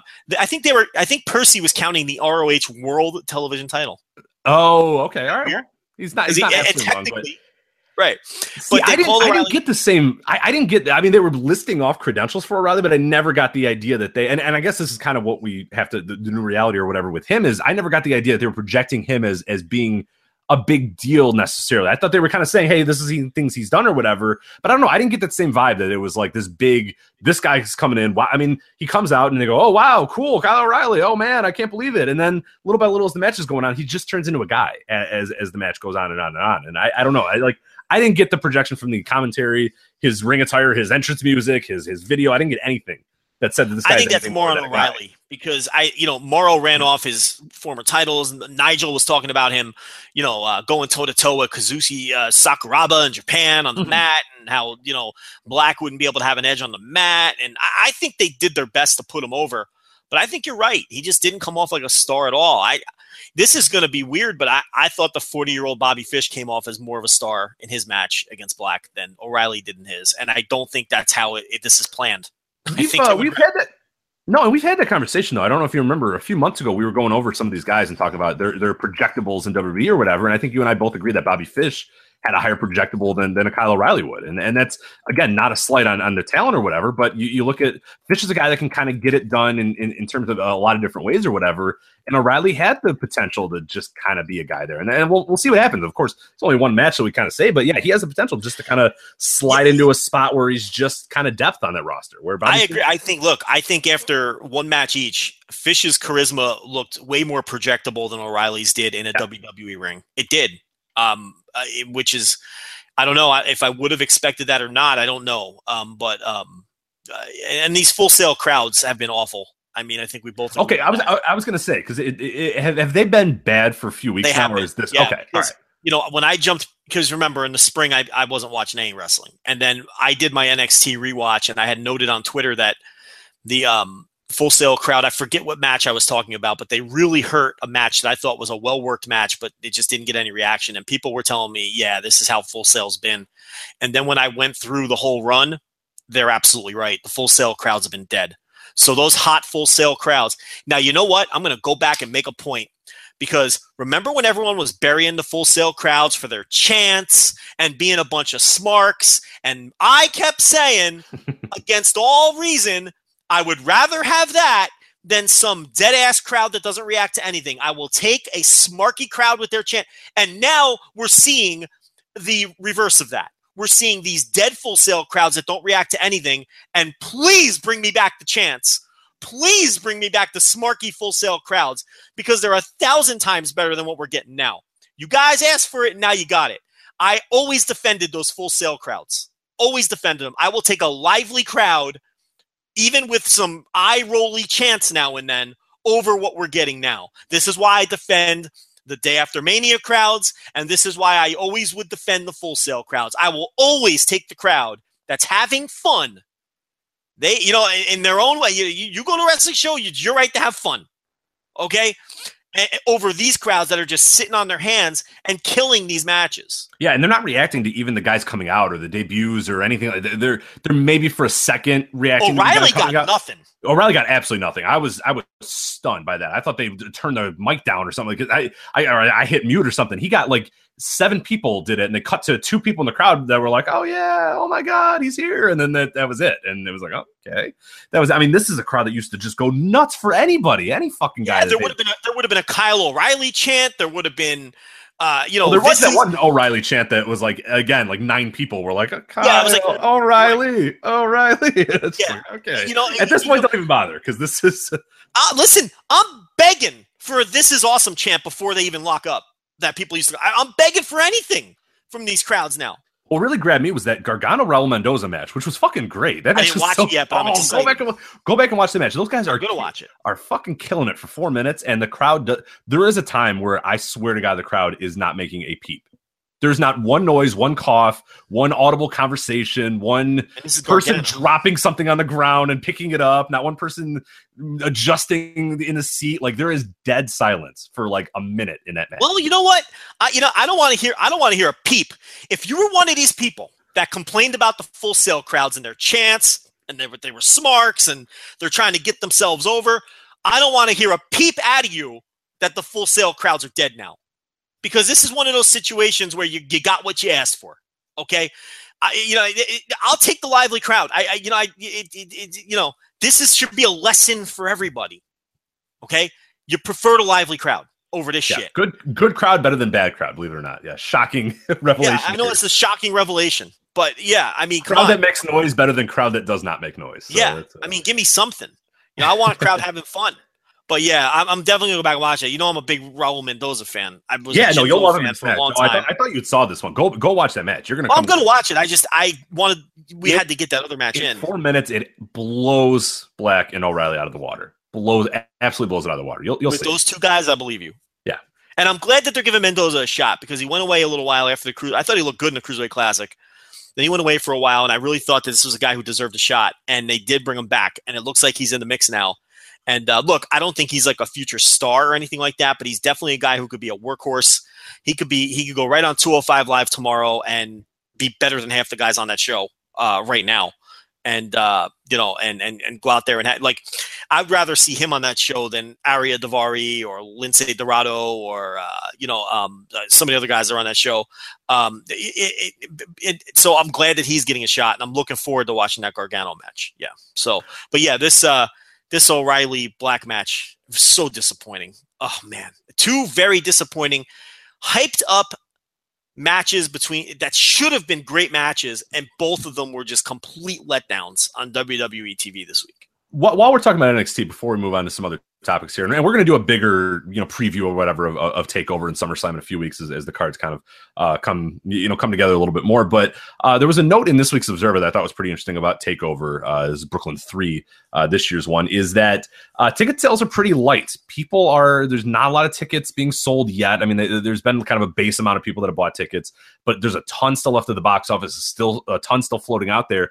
And Dave brought up a few interesting points that I kind of wanted to get your thoughts on, or something that's maybe if you're worried, or if you think this is something that WWE should worry about or NXT should worry about or whatever, and it's definitely a really big turnaround from where they were a few years ago. Even Takeover Brooklyn 1, you can go back to that one, is that the scalper secondary market for NXT is dead. Absolutely dead, because what happened is that first one, that Takeover Brooklyn, I remember it happened in Chicago, I remember it happened at these NXT Takeover Live events or whatever, is that scalpers would scoop up everything right away and put it on for like exorbitant prices, and people would pay that. And what Dave is mentioning is that last year, a lot of scalpers assumed, okay, hey, Takeover's come back, or NXT's coming back to Brooklyn, let's buy a bunch of these scalp tickets, and they all lost their ass. Nobody wanted them. Everybody waited till the price went down, bought it the day of, went to the box office, did that or whatever. And this year, the ticket sales are light because the scalpers are just saying, forget it. I'm not even going to bother with these because I'm not getting a good return on my investment for these. I'm not getting any return on this investment. So you might as well just go to the box office and get $25 tickets. And that's what Dave is kind of theorizing, is that people are just going to kind of walk up and get their tickets, and this mad dash and mad, oh my God, what's the pre-sale code? And oh, I need to get on here right away. Oh, I'll pay $300 to go or whatever. That's dead. That's gone for Takeover and for NXT Live in general. Is that something that worries you, or is that something that was just going to happen eventually in your mind? Do you think there's a fair argument to be made that the NXT brand peaked with the Nakamura Zayn match? I'm trying to think of what happened after that one, because Nakamura, Samoa Joe, Bobby Roode. It never really got back after. Yeah, that was kind of the big moment. You could for argue me, that's the peak my personal peak, absolutely. That was absolutely my personal peak, because I have not really been as into the main event picture since that point. So no, because look at everything that came before that: the Kevin Steen run, hot run; the Finn Balor run, hot run; Sami Zayn's time, hot run; Nakamura shows up, challenges Zayn. Everyone's hyped up for that. Packed building in Dallas, match of the year contender. And then since then, everything has kind of been on this. No, look, I'm not saying it's a dead brand, but I would argue that match was the peak, was where the brand peaked. And it's been all downhill since. Not like a straight decline, but slowly trickling downhill since, in terms of ticket sales. Clearly, Bobby Roode is not setting people's lives on fire when it comes to buying tickets for any of his shock of all shocks. But I know you're probably stunned to hear that.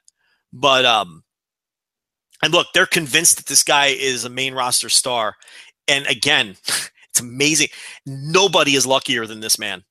I mean, he's a fucking theme song. I know it's cliche to say it now. I'll give this, because I don't like Bobby Roode. Go on with your point, then I'll defend but that's Bobby my Roode point. for a little bit. Yeah.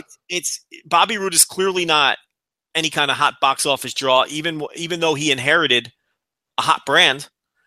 But we saw signs of this even during Nakamura's run. Nakamura had takeovers where ticket sales were struggled a bit. So I really think that the Nakamura Zayn match was the peak of the brand. What I was going to bring up about Bobby Roode before is his character, for what he's trying to do, what he's trying to project, he's very good at it. The character works. The problem is I don't want to see 1970s heel wrestling champion. Right. Like in 2017, I don't want 1978 NWA heel champion guy. Right. It's good. He does it. He does it well. He wrestles it great. He wrestles like a perfect 1978 heel. Oh, he'll give you territory champion. Like he nails the character. Absolutely, He's got it, and he works to the character. He's wearing the suit. He looks great. He 80s style world title matches. Absolutely. Right. I don't want to fucking see it, but he nails it. So if it's what he's going for, he's nailing it. I just don't want to fucking see it. So again, to kind of to your point that you were talking about again, like you can nail a story, but I don't want to fucking see it, and I don't like it. And if it's a story you don't like, what's the point? Yeah. So no, it's certain. My question to you though, do you think if they made the takeovers a little bit more special and only had them once or twice a year again, or really didn't go as live, touring across the country as much as do you think that would bring the specialness back, or do you think it is just something where, or bring the ticket sales back and boost stuff up, or is it just simply that the brand is cold right now, and that regardless of how many shows they have and how many takeovers they have and whatever, that it wouldn't matter in the end? It's tough to say. Do you think the decline of the Full Sail crowds has anything to do with the fact that they don't get the takeovers anymore?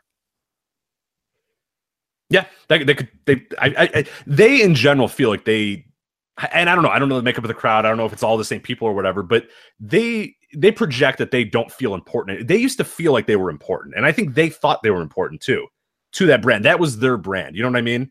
Yeah, that was their thing. Like that's what you want. You want fans invested in the brand. You want ECW Arena where it's like, this is ours. Like, yeah, you go to other places, you do other things. And that happened with ECW too. And by 1999, the ECW Arena didn't feel special anymore because they were all over the place. They were touring across the country and doing all this. But yeah, that 94, 95, really 95 is when the ECW Arena finally felt like, hey, look, this is our thing, and this is the home. This is the Mecca right here. And that remained until like about 1998, I would say, late 1998. And by 99, then they kind of lost that or whatever. But yeah, NXT, the Full Sail crowd felt like that. They were invested of like, this is ours. We are the reason this and again, people get all mad about, they were so self-important. They thought, I'll take the self-important fans, because self-important fans are going to make things feel important. That's right. And they're going to make those shows feel like they're important. And now they don't do that anymore. And then they go on the road, and the road shows still do well, and the crowds are still hot, but there just seems to be, a real lack. But no, that's a really good point, that Full Sail crowd maybe feels less important to the entire scope of NXT, and thus has projected that to the reactions as well, where they just feel like they're just kind of there because they're great for long tapings, but then when they really need to get down to it, they leave and they bounce and they go somewhere else. Paul Heyman played the Philly crowds against the Elks Lodge crowds in New York. Two crowds would try to outdo each other, and that created a great atmosphere when they taped in either one of those buildings. And like you just said, it's people knew they were seeing important things on those shows. Maybe these Full Sail crowds feel like they're not seeing, almost like the biggest matches have been taken away from them. So I don't know if that has something to do with the malaise, where maybe they've caught on to the idea that they're just seeing the build-up for the big matches, but then they're not getting the big matches. I don't know. Maybe the tapings are just too long. Because I do think that they tell good stories on the show. I don't think that and I do think there's charismatic people on these shows. Who's more charismatic than Asuka? Chris Hero and Hideo Itami, and other than I'm not Rude, obviously. I don't think he connects once his song is over. But Aleister Black, another one. I mean, the guy definitely comes off like a huge star. He's the one guy. Sorry, go ahead. Finish yours, and then I'll kind of jump in. They've lost something with the women, though. I mean, that era. Ember's not connecting. Yeah. No, Ember Moon is not connecting, and she's going to win, and it's a shame. She shouldn't win. She should not win. She's not ready. Yeah, it's not that she's not ready. It's we haven't found the person that's like, yep, okay, Asuka should lose to this person. This is the obvious person. The new era can start. And to me, I would, where I stand on this. I'd wait for Sonya Deville. I would keep building her up. I'd put her on the road with Mickie James or somebody like that on these little shows, and I would get her ready. She's a star. She's a star waiting to be made. But she's not ready in the ring. You know what I mean? She's got a long way to go in the ring. But that would be my pick. I don't think Ember Moon's working either, but I think Ember Moon's going to win. But we can talk about that more when we preview the show. But yeah, they've lost something. The Charlotte, Bayley, Sasha era obviously had a lot to do with the NXT piece, quote unquote peak. But I don't think they're really lacking on the male side. It's just the champion's a dud. So I don't know what it is, but there is a malaise in those crowds, and there is a ticket buying malaise too that is pretty obvious. My thing that I was going to bring up about Aleister Black is the one thing that I like about him, and I think the one reason why he's projecting as so much bigger of a star or whatever, and the crowd sort of reacting to him too. And I brought this up when they started bringing in a lot of the Eric Youngs and the Bobby Roodes and even to an extent the Nakamuras and those sort of guys. Samoa Joe is another great example too. I always said that NXT felt better as being young and hungry and not old and comfortable. And Aleister Black, despite his age or whatever, feels fresh, feels like a guy that's on the rise, feels like a guy that like you have to kind of get in on the ground floor of this guy because he's going to be a big deal. Whereas a lot of those guys they brought in for a while there, Samoa Joe, it just felt like he was kind of in a holding pattern until he was ready to go.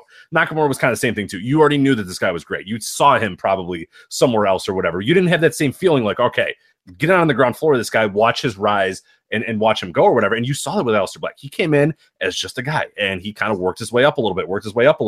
There was obviously they thought he was going to be a star and that they obviously thought big things for him and gave him a great entrance and great look or whatever. But he was a guy who started off just kind of doing stuff on the undercard, working his way up, where for a while there, they would just bring guys in and it was like, well, you know, this guy, he's good. Okay, now he's a main eventer. And it was like, well, you didn't get that connection. I think Full Sail in particular and NXT in particular always was so much better at seeing a guy through that entire story, seeing a guy through his journey through the brand or whatever, watching him start at just a random squash match and work his way up or whatever. And they kind of lost that for a while. And they just were like, hey, here's a guy that you've heard of. There we go. Buy tickets to these live shows now.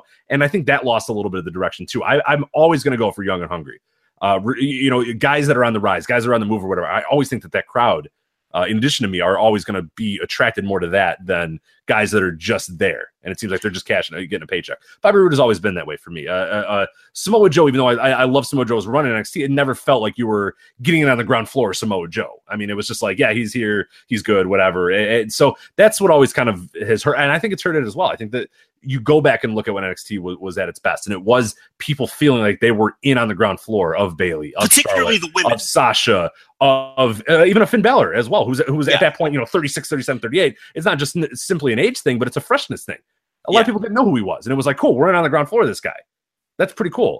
Sami Zayn, we know him as, some people might know him as El Generico, but when he came in NXT, he had kind of been stripped down and was sort of like, the Sami Zayn, which is a completely different character. Yeah, you're right. It was a wink thing, but it was kind of a new guy. Right. Owen, Steen. I mean, Steen had been a big deal in ROH, but he felt very fresh to the NXT crowd. He felt very fresh to WWE or whatever, where you had to kind of work his way up a little bit too. And so, it always kind of felt that way with a lot of these guys. And they kind of lost track of that for a while. And Black, I think, is a very good direction as well. Because that's a guy now that they're building, and he has to be the guy to beat Rude. I mean, he has to be. Right, yeah. Oh, for sure. But that's the thing. I think Rude might lose before then, because I think they're in a rush to get Rude to the main roster. I really think they think this guy's a star. Well, I'm sure they do. I'm sure he comes back and they applaud him. I mean, and I've said that again. I don't like it, but it's template stuff. It is absolutely what they want. The low, the low floor. Or a medium floor, like he's not going to go out there and just absolutely stink up the joint, and he's not going to go out there and do some crazy risk. And so I'm sure they absolutely love this guy because he projects as what they want. So this guy he wrestles like Triple H. Yeah, well, Triple H loves him. I've always said he's the smartest man maybe in that company. Bobby Roode. He looks like Triple H. He acts like Triple H. He wrestles like Triple H. He's like if I'm 2003 Triple H all over again. If I'm booking NXT, Aleister Black beats him for the title, and he beats him with a head kick in 30 seconds. And then I send Rude to the main roster. That's the perfect story. To beat this cocky dude who always finds a cheap way to hold on to his title, a dusty finish or this or that, kicks him in the head, beats him in 30 seconds. But I don't think Black's going to be the guy to beat him. I think he's going to lose before then. But with all of this said, with all of this NXT bashing, it's the best television show they produce by a mile, and the specials kick ass every single time. So it's still the most enjoyable, what do you want to call it, brand in this company? I mean, it's better than Raw, it's better than SmackDown, it blows away 205 Live. I enjoy NXT more than I enjoy anything else this company produces. So, and it's not like there's going to be 4,000 people in the building in Brooklyn. They may not sell it out, but, they'll have 10, 11, 12,000 people there, right? Yeah. It's just yeah. not, I mean, they're not going to bomb. It's not like there's going to be 3,000 and it may people there. eventually, it may sell out. It may eventually sell, but it's just not as hot as it was. I really do think the peak was Nakamura's. Right. That was buzz is gone. And I thought that was an important thing. Like, you had to get that pre-sale code and get on there right away to buy those tickets. Like, damn it, you were going to pay $400 because the Cowboys are going to take. And now you can waltz up to Barclays minutes before the show starts and get a $25 ticket. And look, maybe there is no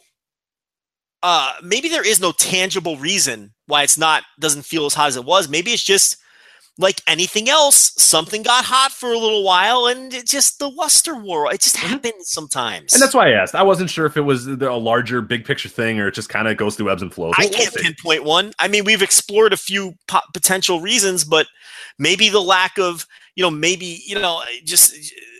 I don't know. We went over them already, but maybe it's just one of those things where something gets hot and then it just isn't hot anymore, and there's really no way to pinpoint it. I'm not sure. Maybe the rise of NXT coincided with the introduction of the network, and it was exciting to have this show that was network exclusive, and people got into it. And now the network is kind of just this thing now. That's not as hot as it was. We just saw the recent numbers where they lost more subscribers than they gained, and maybe that has something to do with it too. Where it's not this special thing that it was once before. Because the rise of NXT really did coincide with the network. Yeah.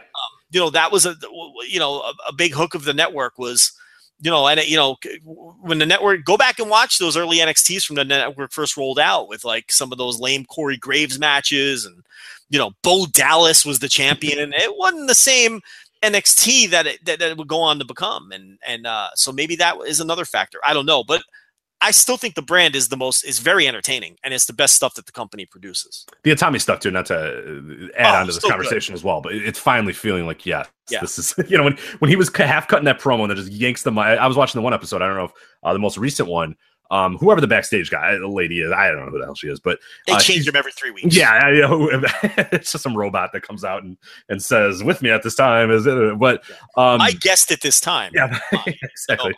And then when they walk off, they just stare into the distance. He's left. What do I do now? Yeah. The Stepford interviewers that they so she was talking and she interrupted him and said, "Oh, we have to go." And he just yanks the mic and just starts talking in Japanese. And he comes out to the crowd and just he's saying, respect me, and then just says, they're booing me, and then just starts speaking in Japanese the entire time. Like, I don't want him to ever speak English ever. I want him to just go out there and speak Japanese the entire time. I'd like him to never speak again. Yeah, that'd be, or if he has to, he grabs it and just talks in Japanese and then throws the mic down and people know. Never smile and never speak again. Yeah, I think the smiling days are over, which is good. Smiling Tommy never felt right, and it feels the scowl feels right. That is a man who is at home with a scowl. And fuck it, man. Let him work stiff and kick people's chests in, and that'll get over. Trust me. And he's working with. I mean, now when you look at the roster, I mean, you can position a Tommy against guys like a Chris Hero is going to tell him to lay it in. Kyle O'Reilly, you think Kyle O'Reilly's going to be like, "Whoa, dude, let's." Right, yeah.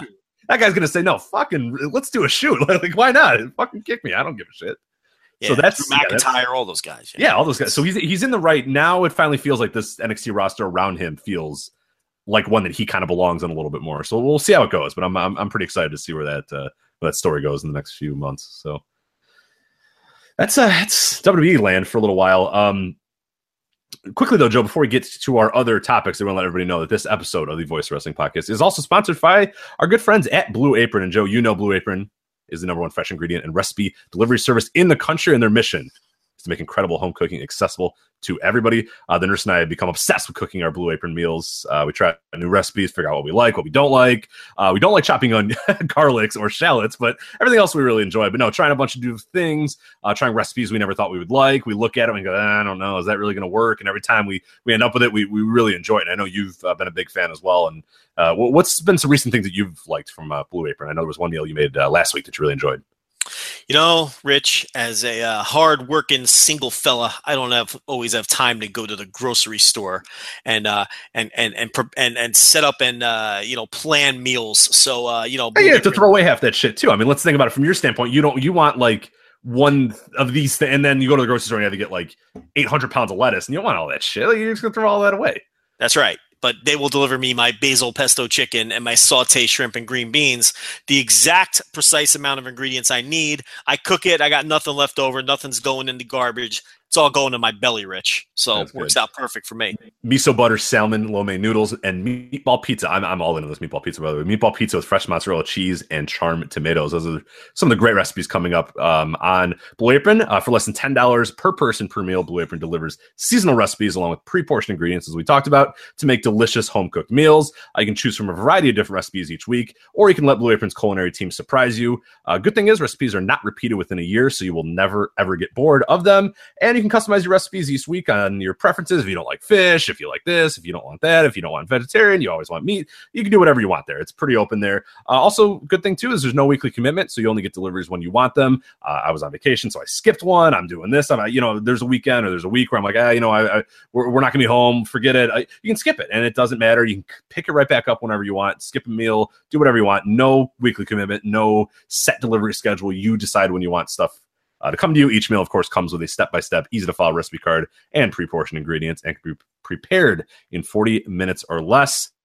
Check out this week's menu and get your first 3 meals. That's 3 meals for free, absolutely free, with free shipping. So you're paying nothing. You're getting food delivered to your house, 3 different meals for absolutely nothing. I mean, you're silly if you don't do this. You go to blueapron.com/VOW. You will love how good it feels and tastes to create incredible home-cooked meals with Blue Apron. So do not wait. That's once again blueapron.com/VOW. 3 free meals for free with free shipping. You pay nothing, and they deliver delicious food to you. Seems like a pretty good deal to me. All right, let's do some G1. Gotta do some New Japan. The thing about the G1 is, because there's shows pretty much every night, by the time people listen to this, we can sit here and talk about it becomes kind of outdated talking about standings or. Right, we did I like how we spent 20 minutes on will Omega and Okada be undefeated, and then literally that morning Omega lost, and I was like, God damn it, fucker. Right. So it's like it's almost, and plus, the G1 grind. I think we're in different places as far as how caught up that we are individually. Everybody seems to be right now. We talk about that malaise. We always said it comes around like 8 or 9 or whatever, and it is here because you're on Twitter and like one person's watching 8 and you're watching 12 and this guy's on 11 or whatever. Like nobody is watching. The first 7 nights, everybody's watching live or that night or that day or whatever. But now it's like everyone's got their own different. You and I are nowhere near each other where we're watching. It's just a complete mess at this point. So. Yeah. I mean, Okada's still chugging along. He's 6-0.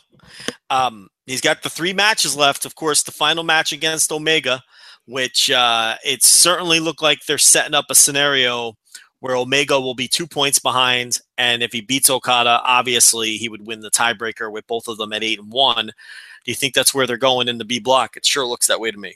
Yeah, because I was always on board with the Minoru Suzuki or some sort of someone else in that G1 championship match or winning that B block, but I don't know if Suzuki still has it. I mean, the problem is tiebreaker is a little tough for Suzuki right now. Yeah, and first of all, half the block's already eliminated. Yeah. Suzuki is 4 points behind Okada with 3 matches left. Yeah, and he's still got Okada to go, so he can get that tiebreaker, but he doesn't have the tiebreaker over Omega. So that right. You're kind of, unless Omega goes on just an absolute losing streak, but why would they do that when you have Omega and Okada coming up? Right. They've sort of shown their hand here a little bit, I think. Like, I don't think there's any case where Omega just goes on an absolute gigantic losing streak and loses to, Juice Robinson and Sonata, and then, like, the match against Okada means absolutely nothing. Like, I can't fathom that that's what they're thinking at this point. Right. Now, who are Okada's 3 matches left as we talk about what will soon to be dated information about exactly. He's got Evil, of course, Omega and Minoru Suzuki left to go.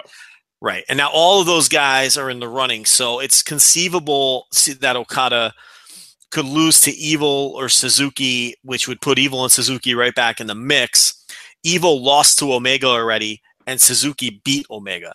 So, it's a tricky deal. Sonata, surprisingly, is also in the mix here with the 8 points. He picked up some big wins, including he's got a win over Okada too. Yeah. Oh no, Okada beat him. Okada beat him. No, Okada beat Sonata. Right. So that's the thing. Okada already has the win over Sonata, and then his last 3 guys are all guys who are in the mix. He's got Evil, Omega, and Suzuki, right? Mm-hmm. So big matches coming up for Okada. We're really hitting.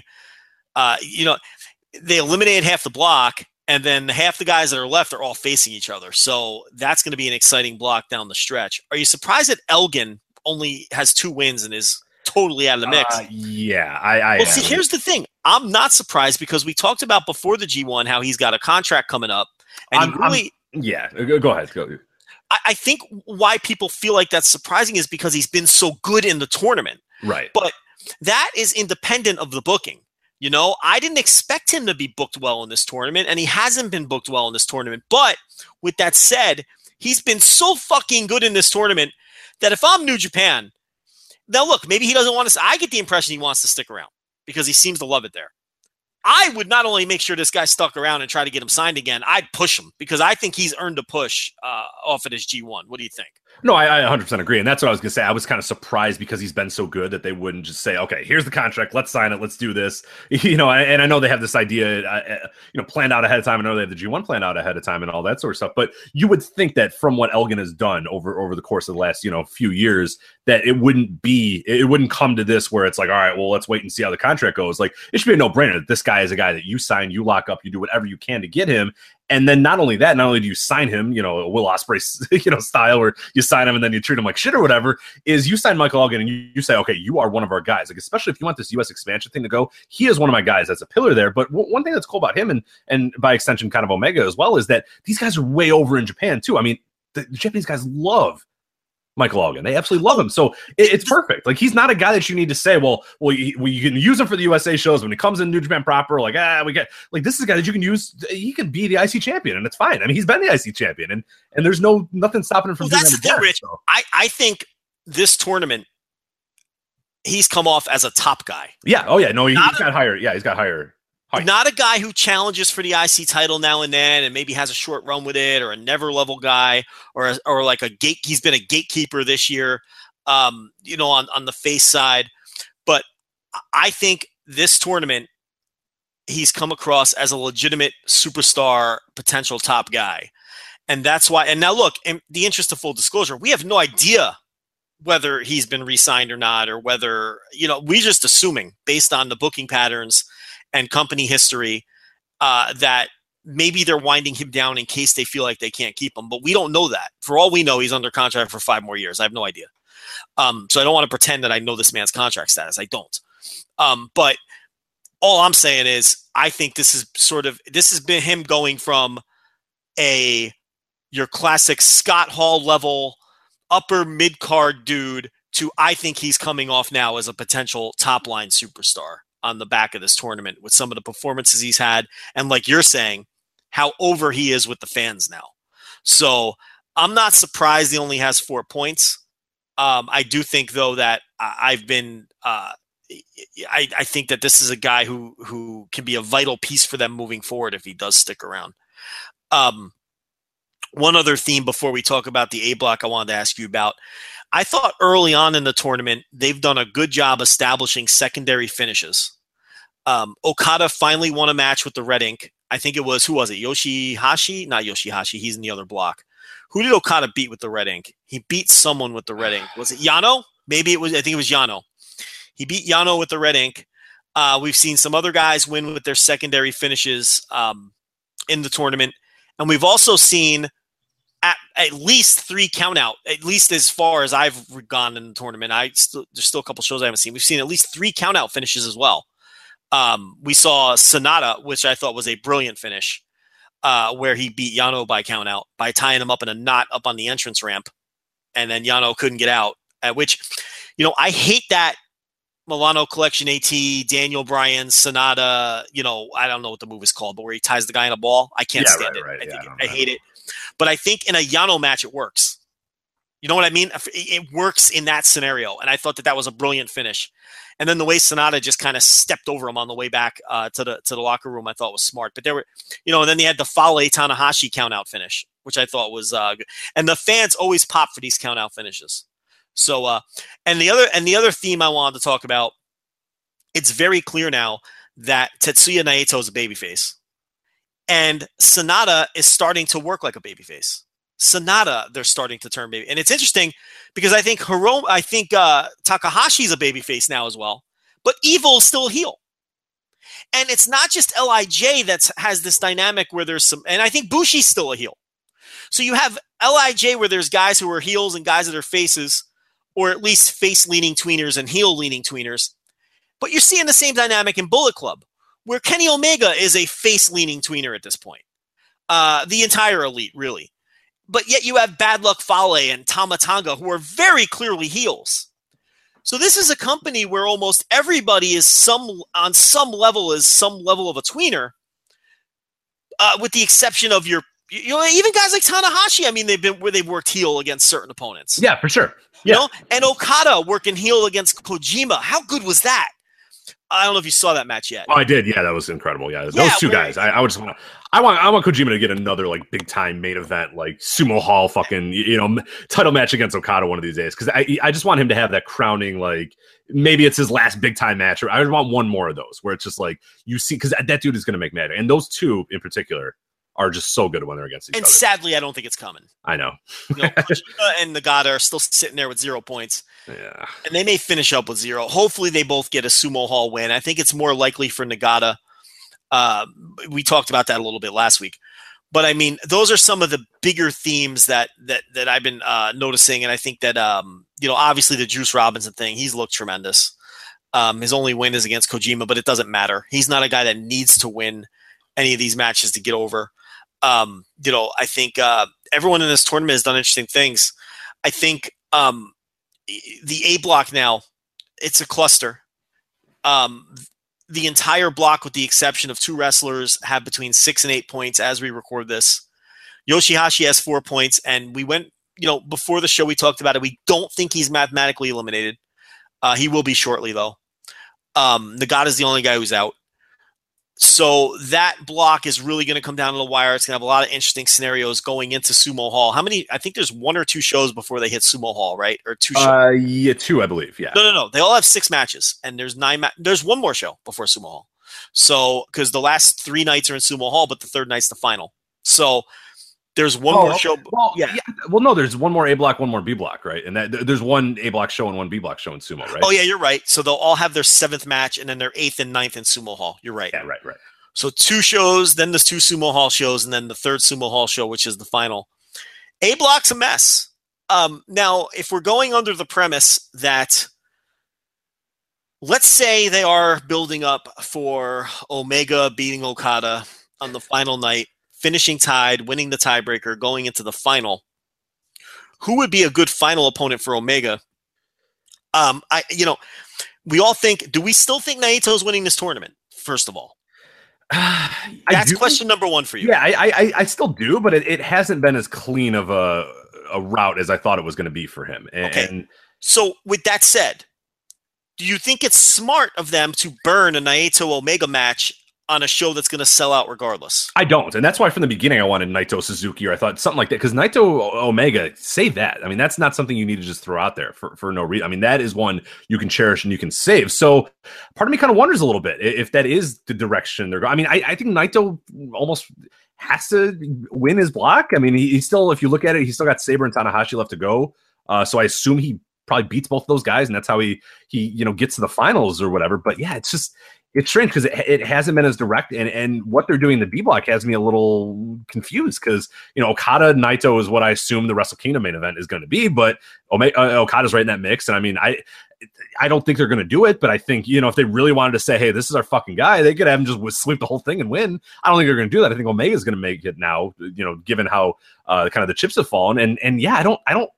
Omega Naito just seems like a waste. I don't know that you necessarily have to do that in that big of a situation. I thought we saw last year exactly the template of how you book a G1. You throw a Goto match out there because it's going to be good. It's going to be well regarded. People are going to love it, but you don't have to burn a match that people are going to go, oh man, like I can't believe they gave that away just in a G1 or whatever. So I don't know. Yeah, the template was kind of there last year, and I'm really kind of confused as to what the plan is for this year's, because Omega just doesn't seem. I don't know. It's just weird. A few years ago, they did do the Okada Nakamura singles match as a G1 final. Right. So it wouldn't completely shock me if they did Omega Naito. I'm just saying, with my business cap on, I wouldn't do that.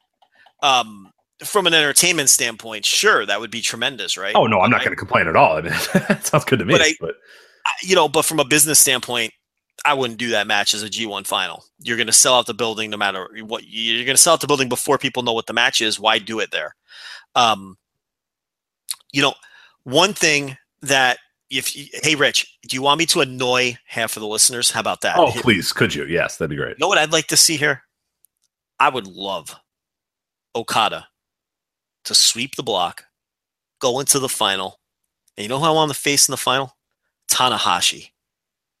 We've never seen a Tanahashi-Okada G1 final. How awesome would that be? But I know a lot of people would fucking hate that. But I would love that. That overdone match, that's always good. Urgh. That damn overdone match that's 5 stars every time. Who wants to see that? A great story every time, yeah.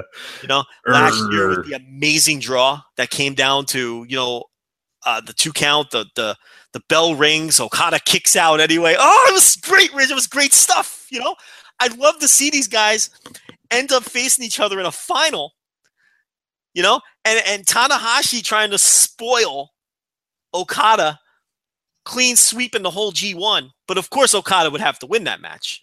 Well, and I don't think that's the worst idea ever either. Because for me, and I've sort of, I don't know how other people feel, I don't know how you feel, but I've been personally kind of bored by the guy that wins the G1. Okay, it's definitely his shot or whatever. Maybe he'll put the shot up, but everybody knows that it's going to be, that guy is going to go into the main event or whatever. I would like it if they kind of throw it on its face and it's like, shit, Okada won. Okay, well, now who does he face at Wrestle Kingdom? And then the next few months actually feel a little bit more important. Then Naito really has to prove that that's where he needs to do it. I mean, he had this opportunity here. He had the opportunity to win the G1 and he didn't do it. Omega can get mad at himself and go, God damn it, that was my chance. I could have done it and I blew it or whatever. Like, these guys then have a little bit more of a juice or whatever. Tanahashi could of course, really parlay that into something. I think that adds so much more intrigue in the next few months. If Okada, I mean, it's not something you can do every single year, is have the champion win it and sweep it. But this, I mean, if there's ever been a good opportunity to do this, especially with so many guys chomping at the bit and so many different guys that have gotten so close to Okada this entire thing and are going, man, like, I know I have what I can do. I know I can beat this guy if I get an opportunity at Wrestle Kingdom.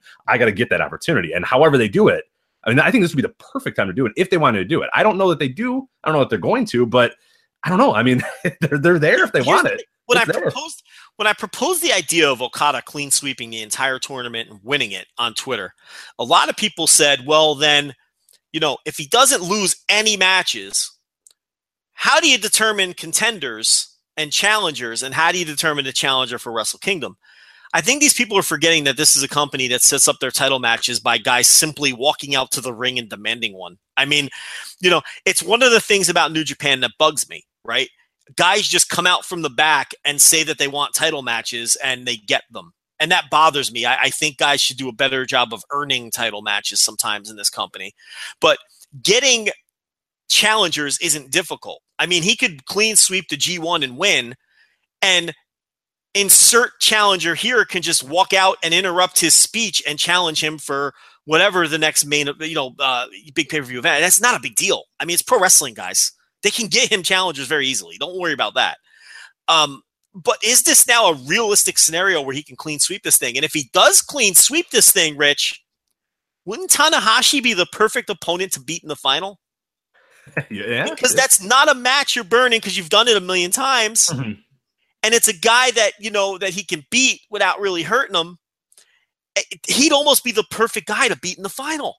You're not wrong, and it matches with sort of the optics of Tanahashi right now. He's the guy that still thinks he's something and still thinks he's the shit and still thinks he's the guy, and then Okada just goes out there and beats him again. It's just like then Tanahashi's a little shook. And here's the thing: the last match was a draw. Yeah. So Okada still kind of does have a little something to prove here, even though he did put him in the rear view at Wrestle Kingdom. He did take him to a draw last time in last year's G1. You got a nice little story there. I'm buying in. I'm buying in a little bit here. I might not be off the tracks here. I'm telling you, if they're building that story, if that's the story they're telling, Tanahashi's the man he needs to face in the final, and I'll be all pumped up for that. And so you don't want to burn Naito. That's still in the rear view. I mean, that's still in your back pocket. You can definitely use that. You don't want to. I mean, the rest of the guys, you'll get Sabre. I mean, of course, Sabre's not going to be there. Ishii will not be there. You don't want to burn Ibushi. That's the other one you don't want to burn. No, and he's pretty far gone at this point too. I don't know. He's one of those guys with 6, but but I don't think he's. Yeah, I don't think he's. The problem with Okada clean sweeping means he has to beat Omega again, and look, Omega's beating Okada on that, right? Because they're going to go 1-1-1, okay? And I don't know if Omega's going to win. Now, look, Omega could win the whole tournament. You know where I stand. I think Omega Okada is the money match now. I think Okada Naito would do well, but I think Omega Okada is the bigger match now. I think it's surpassed Omega Naito as the big match. I would call an audible and go Omega. So I don't think it's out of the question that Omega wins the entire tournament, but I think it's far more likely he gets his win over Okada to even the score 1-1-1 and then loses to Naito in the final. That'll set up Naito to main event Wrestle Kingdom. And then Okada, Omega maybe face each other at King of Pro Wrestling or something like that. That is the chalk version of how this plays out and the quote-unquote boring, predictable way of how things play out. But, man, I am really trying to sell myself on Okada clean sweeping the whole thing and beating Tanahashi. I think that would be a lot of fun, at least for me personally. I think you would enjoy that, too. A lot of people would fucking despise that, though. Oh, man. Half of fucking oh, my God. Especially at the expense of Naito. I mean, you can't even. Oh, yeah, on top of everything else. Oh, God. That would just be – I almost want to see it happen just for – see the world burn. Just see the world burn. Yeah. I mean – yeah. I mean, that's – but to me, it'd be a lot of fun, you know? But yeah, but the way they're kind of slow playing Naito too, that leads me to believe that he's definitely winning the thing. I mean, he's not running away with his block. He's lost some matches, which of course sets up briefcase challenges, right? Of course. Oh yeah. So I mean, he's got to have one or two briefcase challenges. And the guys, and you look at the guys he lost to too, and they're the perfect guys to put in like a semi-main or a main event of a spot show. Ishii, Naito, Fale, Naito. I mean, that's the template right there for. Yeah. I don't know if you do Ishii again. I mean, although you could. Listen, Gato is not opposed to his rematch. No, yeah, he likes rematches, and I'm okay with that one too because those guys are pretty good. They have incredible chemistry, and but again, a guy like Fale. I mean, come on, that's a guy you can beat in a scenario like that in a semi-main event. And it's who's his third loss? Does he have a third loss? That's it for him. Right now he's 4-2. So, so they've set up briefcase challenges. Against guys that have been frequent opponents, and he's kind of just laying in the weeds, tied with a bunch of other dudes. Who's his last night opponent in Sumo Hall? Let me look that up real quick. Yeah, let me make sure. Oh no, it is Tanahashi. Yeah, of course. Yeah, because that would be the one main event, and Okada Omega would be because they're redoing the Wrestle Kingdom ones, or the Dominion ones again. So right, so the block will probably come down to him and Tanahashi. The only question is who that third guy is who needs them to draw or something to sneak in there because they always have a scenario like that. So that could be, do you think Ibushi finds a way to get back in the mix? Who are his? He has, and he absolutely could because he's got Goto left, he's got Nagata left, and he's got Yoshihashi left. Okay, who's his final night opponent? That I do not know offhand. Let me try to fire that up real quick. I bet you it's Yoshihashi. Yeah, you're probably right. He beats Nagata, of course, and then he loses to and then loses to Yoshihashi or something like that in the last one. I'm thinking. Tell me who the opponent is. Yeah, let me go through. I got to see the schedule, and then we can kind of predict it a little bit better. Jesus! Oh, come on. Hold on, one sec. Listen, Rich. Nobody hates dead air. It's no problem. No, it's great. It's no pressure whatsoever. No pressure. You click these sites and they don't. We come well prepared here. Yeah, of course. Voices of Wrestling podcast. The problem is, here's the problem. The problem is we don't know what the fuck we're going to talk about before we start this thing. So usually we're pretty good. This week we really had no fucking clue. You guys think this is slickly produced? I mean, we prepare. Hey, usually it's that's not true. Sometimes it's better than this. He's got Goto. Kota Ibushi has Goto on the Sumo Hall last show. Okay. Obviously a beatable guy. See, my feeling is Ibushi is not one of those dudes that gets spoiled on the final night. My feeling is Ibushi is one of those dudes who gets a big win on the final night and then is biting his nails when the main event goes on. Okay. So that's he's not losing to Goto. He's beating, but then he has to lose to one of Yoshihashi or. No, he doesn't because he's 2 points behind Tanahashi. That's right. Okay, so he still is. So he can still get to there. Yeah. Okay, I see what you're saying. See what I'm saying? So yeah. That he goes in and he has a tiebreaker winning scenario somehow. Because Naito beat him, but he beat Tanahashi. So, right. So he'll need Tanahashi. I see what you're saying. Okay. See what I'm saying? Yeah. So he'll be the guy who is the third possibility when those guys get in the ring, I think, because he has the win over Tanahashi. So, but and then that even makes more sense for Naito to win. You see what I'm saying? Yeah. Mm-hmm. So Naito's winning the block, and It's pretty cool. This is pretty cool that we're actually even having this discussion. You know what I mean? Like, I really thought that this one, and if you look at our pick'em, I mean, it was pretty well set that everybody kind of wanted these guys. I'm actually going to fire that up real quick, just kind of give you an idea of what everybody picked for block winners and see. Very quickly before you do that, they got to find a way to get Zack Sabre Jr. out of there because he beat I know. He keep beating and people. he's sitting there with 8 points. Like Ishii, I'm not worried about. Ishii can lose the rest of his matches because Ishii's the kind of guy that they beat all the time. You know what I mean? Right. But they got to find a way for Zack Sabre Jr. to start losing I know they're fucking around with Zack Sabre Jr. and they got him in But let me propose you this. If Naito's not winning the G1, isn't Zack Sabre Jr. a good guy to lose in the final? Not a bad guy. To an Omega, or if they go Omega He's not bad. I mean, it's ballsy, but yeah, I mean, I wouldn't hate it. But yeah. Because it's a guy that you're really not burning a main event match. Sure, you know what I mean? Because he's not at that level yet. But anyway, go ahead with your... Yeah, so I want to kind of go over the guys that people picked to just kind of give you an idea of how this has been pretty random here. So A block winner, 78.4% picked Naito to do it. And then the next closest was Kotobushi, of course, because, people have to. Kotobushi at 15.7. And then the rest of the guys were just this big blob right there. So, right. I mean, it was Tanahashi's at 2.6. 17 people out of 650 plus chose Tanahashi to win. Wow. 513 picked Naito to win. And we're at a position right now where we have just spent the last 20 minutes going over a number of different scenarios where Naito doesn't win and plausible scenarios where Naito doesn't win. So, yeah. That's interesting. I mean, it's really, really interesting because the rest of the guys are just completely, not even in the mix. And as far as the A block, I mean, it was very, very pretty open there. So here, one second, let me fire them up. You still had your favorite in Kenny Omega. He was at 58.7, but you have a few more here. You got Minoru Suzuki at 24.5. I think I kind of helped that because that was my pick, and I was talking about him. But he made the most sense. Like, doesn't he? And he still kind of makes sense as the guy that you have in there. But picture as a winner either. No. He's not.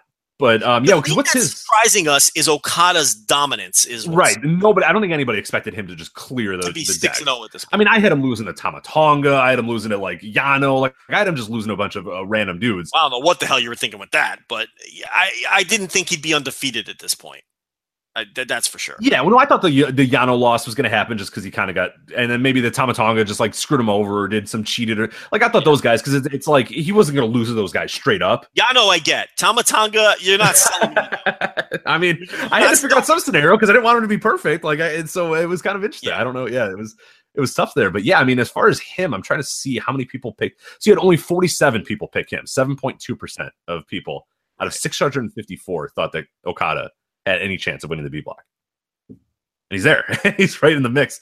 Right. Then, you had Omega, other guys, Sonata at 3.5%, Suzuki at 24, Michael Elgin at 5.5. So we know Elgin's out. Sonata not out, but I mean, that seems pretty implausible for him at this point to do it. But I mean, so Omega and Suzuki are your two favorites. As far as Suzuki, let me go over his thing real quick. So he's got to beat Elgin, which is more than possible to do that. Yeah. He'd have to beat Okada, I believe. Absolutely. Yeah, he'd have to beat Okada. That would put him 2 points behind with one match left. Yeah, and then he'd have to beat Yano. So that's very plausible that he could still find a way in there. Everyone's big theory all along was that Yano is spoiling him on the final night. And if he has wins over Okada and Omega, and he's 2 points behind. He's right there, yeah, right. Right?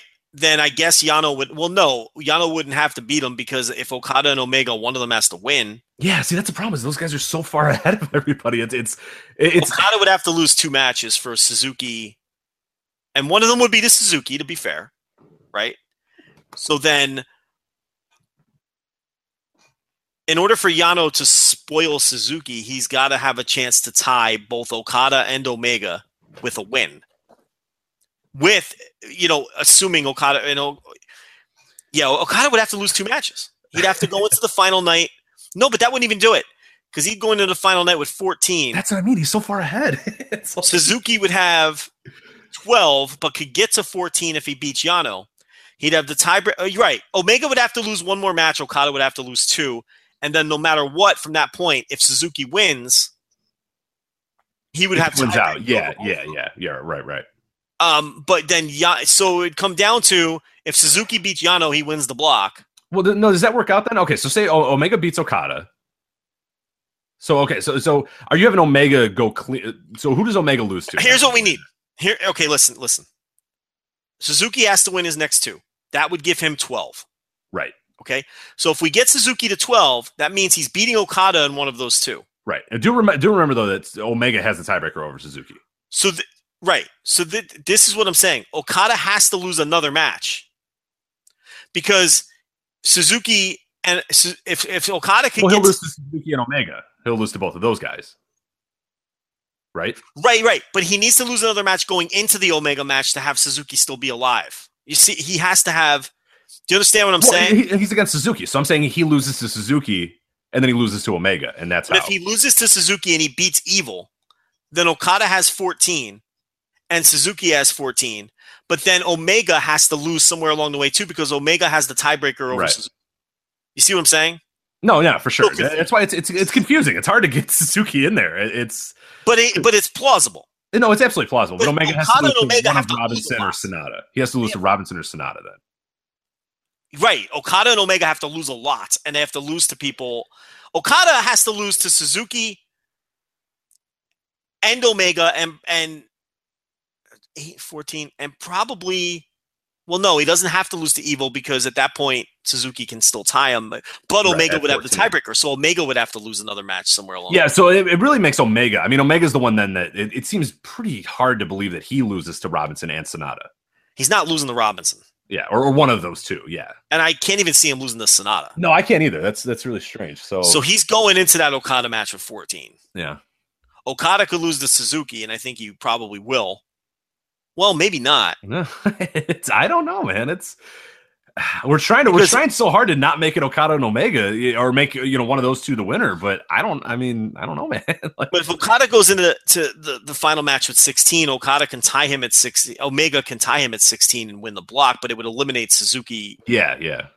There's got to be a scenario where Suzuki is alive going into the final night. Or maybe they surprise us and Evil or Sonata sneak in there and are alive on the final night. Mm-hmm. They've started the Sonata babyface push, so maybe it's him. I think Evil has really come along as he's really impressed me as a worker in this tournament. I mean, I think he's taken a step up with his work. He needs to ditch the trench coat and the. Here's the thing about Evil's character. It'll evolve. No, absolutely. Once he becomes a big deal, he's not going to be a main eventer carrying around a plastic fucking sickle. Right. So I'm not really worried about it. I think that will evolve. So yeah, I don't know. It's going to be fun to watch play out. I think there's a lot of intrigue coming down the stretch here. And this is such a dumb conversation because the next night's going to happen. I know, but I enjoy it. It's our yearly Joe and Rich fumble through math to try to figure out these scenarios. It's a rite of passage. It is not August until we have that conversation when we spend 45 minutes arguing with one another because we don't understand what the other one's trying to say, and then we figure out, oh, okay, yeah, you're right, and then it's actually pretty brutal. I'm sure people people like it. No, people liked it last year. I thought it was brutal, and everyone's like, I love it. And I'm like, really? It's just Joe and I being idiots and then trying to figure out math. Well, I think they're listening along, yelling the scenarios out too. Yeah, maybe that's what they like. So maybe.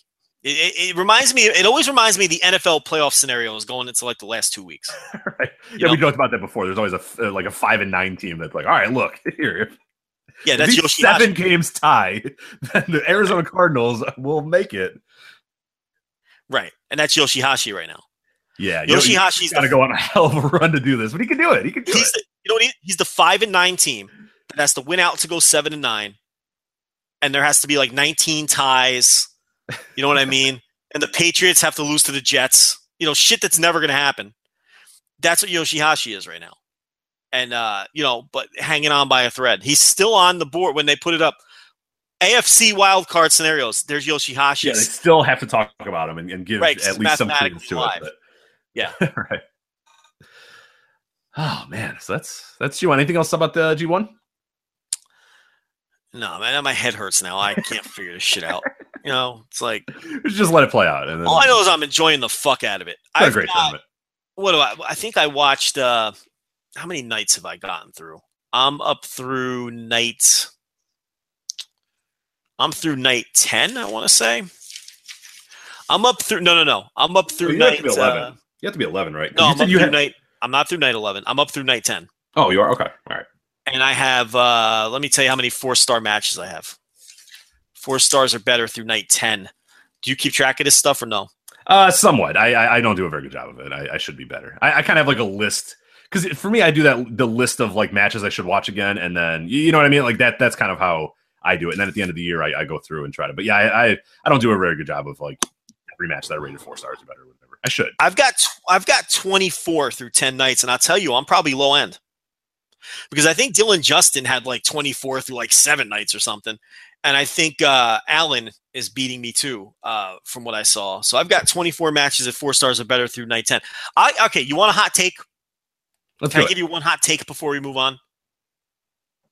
I've preferred Kojima's G1 to Nagata's G1. Well, you're an idiot. That, you know how we talked about wrong opinions at the beginning of the show? That is a wrong opinion. All right, you want me to defend it? I want you to defend it right now. Yep. I think Nagata has peaked higher with the Tanahashi match, which I loved. But there's oh, you haven't seen it yet. Okay, never mind.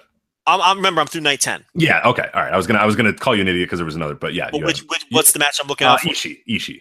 Nagata Ishii. Yeah. Yeah, I haven't seen it. Okay, I think that might change your mind, but go ahead. That's fair, and it might. And I'll be honest if it does. But I'm saying through night 10, I think Nagata has peaked higher. But every single Kojima match is like right there at like that 4-star range. No, he hasn't had yeah, Kojima's killing it. He's had a great tournament. Yeah. So I've enjoyed his tournament overall more than Nagata. Now, to be fair, I'm obviously biased. Number one. You're also wrong. Because I've always preferred Kojima. Nagata has never connected with me. Mm-hmm. He's just been a guy to me, even when he was at his peak. Kojima I've always loved. But there's been Nagata matches in this tournament that haven't really connected with me at all. But every single Kojima match I think has been excellent. So I think overall, while he hasn't peaked as high, even though that Kojima Okada match I think is it wasn't as good as the Nagata Tanahashi match, but it came close. Yeah, I don't know, man. I think match for match, I've enjoyed Kojima more. Listen, Rich, I said it was a hot take, okay? Hot takes are supposed to be kind of controversial. Give me a hot take. Do you have a G1 hot take? Let me come up with my best G1 while you're thinking of one. Yeah, let me think of my G1 hot take. I'll give you a second one. I'll give you a second G1 hot take while you're thinking of one. A bonus hot take from Joe. Okay, go ahead. Yeah. I'll buy you some time. There have been 1, 2, 3, 4, 5, 6, 7, 8, 9, 10, 11.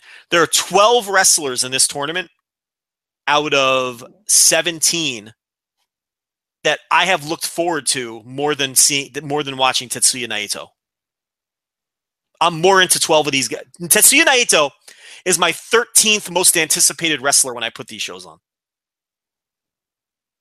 Does that make sense? No, absolutely. No, I've been pretty low on him too.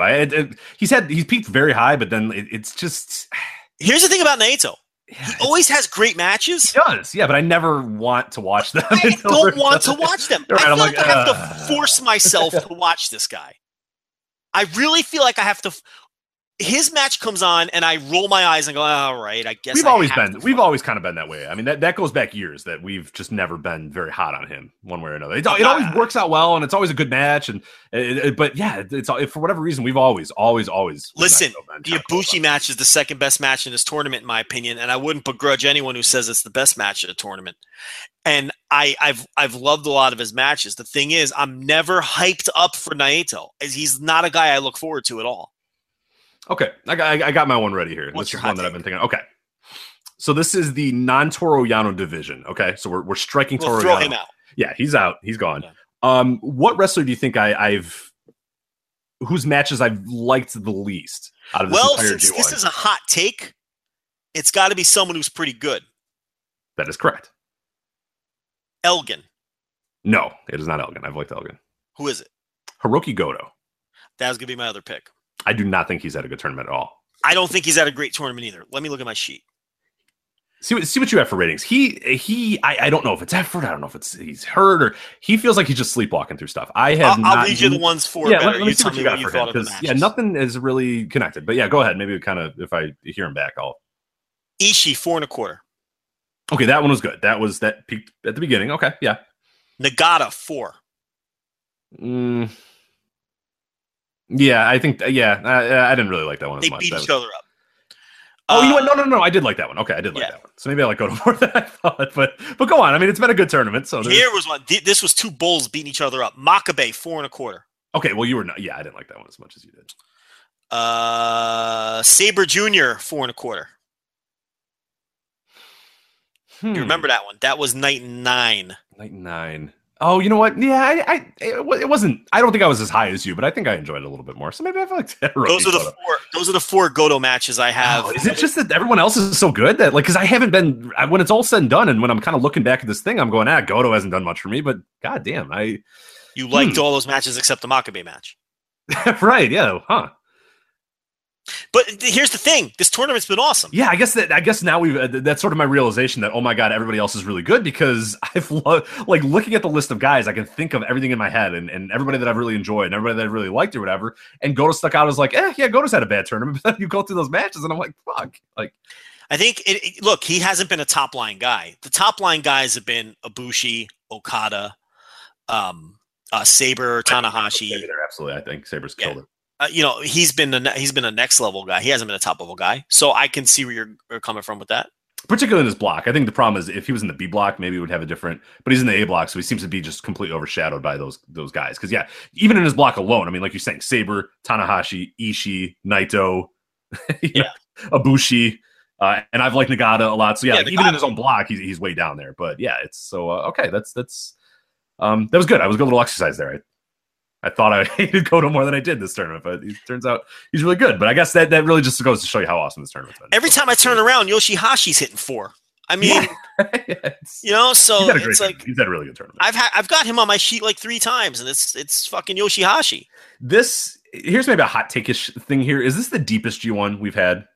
Oh, listen. G1 history of what we count as 2012 on or 2011 on or whatever. I made that point on Twitter. I think this is the deep because you don't have the dead weight. There's no Doc Gallows. There's no Yujiro. There's no Yujiro. Yeah. There's none of these guys who are just when you have a match, you know that it's going to be a 2-star match. I mean, the worst guy in the A block is like Bad Luck Fale or Makabe, and those guys are good. Like if you're someone who's into Yano. There's no dead weight in this tournament. There's zero dead weight. Yeah, there's no dead weight. Yeah, if you don't skip the Yano or roll your eyes or whatever, yeah, you've been loving this. So yeah, and I'll tell you, the Yano matches, I haven't hated them. They've been fun. They found unique ways to do them. Sonata, listen, I love the Sonata match, and I thought the finish was brilliant. And the Evil match was super short. And they've gotten away from. I mean, there were prior years where he would literally do the same thing every single match, and I guess that was the story they wanted to tell. They've been a little different this time around. They haven't. Yeah, they've kind of changed it up a little bit. The Omega match, the Sonata match, the Evil match, all very different from one another. Trying to think what else the other matches he's had, but so the Okada match, I didn't really love that. So yeah, he's done some different things with people. I didn't really like the Kojima match either. So yeah, I mean, if you're not a guy who despises Yano, there's no dead weight. Tamatanga is probably the least interesting guy. I mean, the only people I'm interested in less than Naito are Fale, Tonga, Yano, Nagata. I know people are going to kill me for that. That's okay. But here's the thing. I've liked Nagata's matches. I've loved Naito's matches. I'm just not hyped up when he hits my screen. You know what I mean? I'm like, ugh, all right, I'll watch this. And then by the end of the match, I like it. Well, I don't know, what do you want me to say? I'm just not a big Naito guy. I don't know what to say. But, or Nagata for that matter. But, yeah, it's been a great tournament. And, yeah, I do think it's... You hate Nagata. You think all of his matches suck. You hate Naito. You think all of his matches suck. And now you're bumping Naito out of the Wrestle Kingdom main event so you can get your Tanahashi... I actually do kind of hate Naito. But but here's the thing. I hate him in a kayfabe sense. I never root for him. I think his character is like a whiny bitch. I'm not into yes, that's his character. He's a whiny little prick. And I'm not into that shit. I'm not into fits. Yeah, he throws fits and I'm not into people who complain about not getting what they think they deserve. That doesn't connect with me. So I root against the character. You know what I mean? And that's a good thing because I often don't root for people in matches, and I do always root against him. And not in a go away heat way. Just I don't like his character, but his matches do end up delivering. I'm just not into him as a character at all. He doesn't connect with me. Nagata, I don't know. I've just never connected with Nagata. I'm so sick of that stupid armbar. I mean, I'm sick. I could do without the armbar too, but can he beat somebody with it just once? That'd be nice. Yeah, he rolls his eye back and then they tap out. He just looks like, oh shit, really? Can he beat a young lion with it like that or something? You know what I mean? Like, I understand it's an iconic spot and all that, but I don't know. I wasn't a big New Japan fan in 2008 or whatever, so it doesn't matter to me. You know what I mean? It's not iconic to me. I was watching fucking Noah or whatever, or Ring of Honor, or whatever I was watching in 2008. Well, speaking of that company you just mentioned, Ring of Honor, let's talk about a little joint production of Ring of Honor and New Japan Pro Wrestling, a show that now I have bought tickets to and I'm going to. Global Wars, they announced an edition of the Global Wars tour in Chicago. It's on Sunday, October 15th. They're coming to the Odeum, which everybody should know the Odeum. Joe, do you remember the Odeum? The Villa Park Odeum, the new venue for ROH in Chicago. The Frontier Fieldhouse. They have outgrown it for these New Japan shows. They're going to the Villa Park Odeum. Does that ring a bell to you? About that? I am very happy because it's like 5 minutes away from my house. So I can literally ride my bike to that arena. So no, I'm much happier about that. Do you own a bike? I do own a bike. I bike how often do you ride the bike? Weekend. You ride your bike every weekend? Yeah. Oh, there's a lot of trails around where I moved into. So like I'll go on like a 20-mile bike ride or whatever now. So 20 miles? Yeah. Oh yeah. I'll do more, but 20 miles is about. Does the nurse ride a bike? Yeah. Not as frequently as I do. Will she go on these bike rides with you? She will, yeah. Sometimes it depends how far we're planning on going. But no, she's went on the big long ones with me too. Do you wear helmets? No. You don't wear a helmet. I don't wear a helmet. Do you have a tandem bicycle that you ride with? We do not have. We have separate bicycles. Yes. There is no tandem bicycle. No tandem bicycle. Would you ride a tandem bicycle? I would not wear a tandem. No, I have not. No, you wouldn't do that. No. I'm curious. Why wouldn't you ride a tandem? You don't think that's cute? Nah, no, it's not cute. It looks weird. Does the nurse wear a helmet when she rides the bicycle? She does not. So you're non-helmet. You guys are rebels. Rebels on these trails, yeah. I really should. I absolutely should. I go pretty fast, so I should probably do these. But yeah. You don't want to end up like Bret Hart, right? No, like, God, no. Fall off your bike and have a stroke? Yeah, and then I act like Bret Hart acts these days, which is not great. No, I would. I should probably wear a helmet. Why are you burying Bret Hart all of a sudden? Well, if you talk, the guys, it's not all upstairs now with Bret Hart. Well, he's a Hart. No, I met him a few times as well, and it's just they're all a little unbalanced, you know. Yeah, like no, I met him at a Ring of Honor show. Remember when he was doing the Ring of Honor things? Like him and Ric Flair were doing those. Yeah. I went to one with Bret, and I like talked to him for like a minute, and I was just like, oh man, like I really shouldn't have done that because it's just there's nothing behind the eyes. He's just kind of like there, and you're just kind of like, that family's something else, you know. Yeah, it's just like when you meet that guy, and you're like, oh man, like, and it's just you're kind of like, okay, he's just kind of. He just felt empty and dead inside, and it was like, okay, this is kind of weird. So I'm just gonna. And he cuts those weird promos now when he comes back to WWE, and you can tell he just doesn't really know what's going on. And yeah, I didn't know you held all this these feelings about Bret Hart. No, I love Bret Hart, but it's just like, yeah, you meet him a few times. I met him another time as well. He was doing like a Dreamwave shot as well, and I was just like, yeah. I now I've realized, and I tell my friends this too: never meet any wrestlers ever. If you like them, just unless they're like in the prime of their career or whatever, then you can maybe hang out with them or meet them or go to a meet and greet or whatever. But if it's like a legend, just don't even do it. Because they're either going to be an asshole or they're going to be not what you think they're going to be or whatever. It's not worth it. It's. I hear Sid is very friendly to his fans. Oh God, yeah, I've told you the Sid story before. I've heard the Sid story. Yeah, no, that didn't go over well. Long-time listeners have heard the Sid story.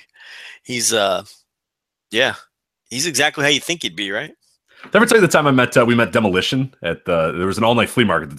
It's actually where I ended up moving. It's like literally across the street is this all night flea market. They do it until it goes to like 2 a.m. or whatever. So one time Demolition was there, and my buddies and I are like talking, and no one's there. It's like 1 a.m. No one else is there. They're struggling to stay awake or whatever. So we're talking to Demolition for like 20 minutes or whatever. Like one of my other friends is like way into them, so he's talking and doing all this sort of stuff, and they're talking, they're chatting. It's pretty cool, and they're kind of like interacting a little bit, and they seem to be having fun. And then like I forgot which one it was. I think it was Darso just kind of clears his throat, and he's like, "You guys planning on buying any autographs or what?" And my friend was just like, "Oh no," and they were just like, "Well, you're wasting our time. Get the hell out of here." We're like, "Oh shit!" Like, well, you got to remember, these are two guys who refused to do a job to the Rock and Roll Express on a PWS show in like 2014. Yeah. Because that must have been when I told this story, but yeah, but in case I didn't. So it's like in 2014 where it really doesn't fucking matter which team loses a match like that. Look, it's not 1987, guy. You know what I mean?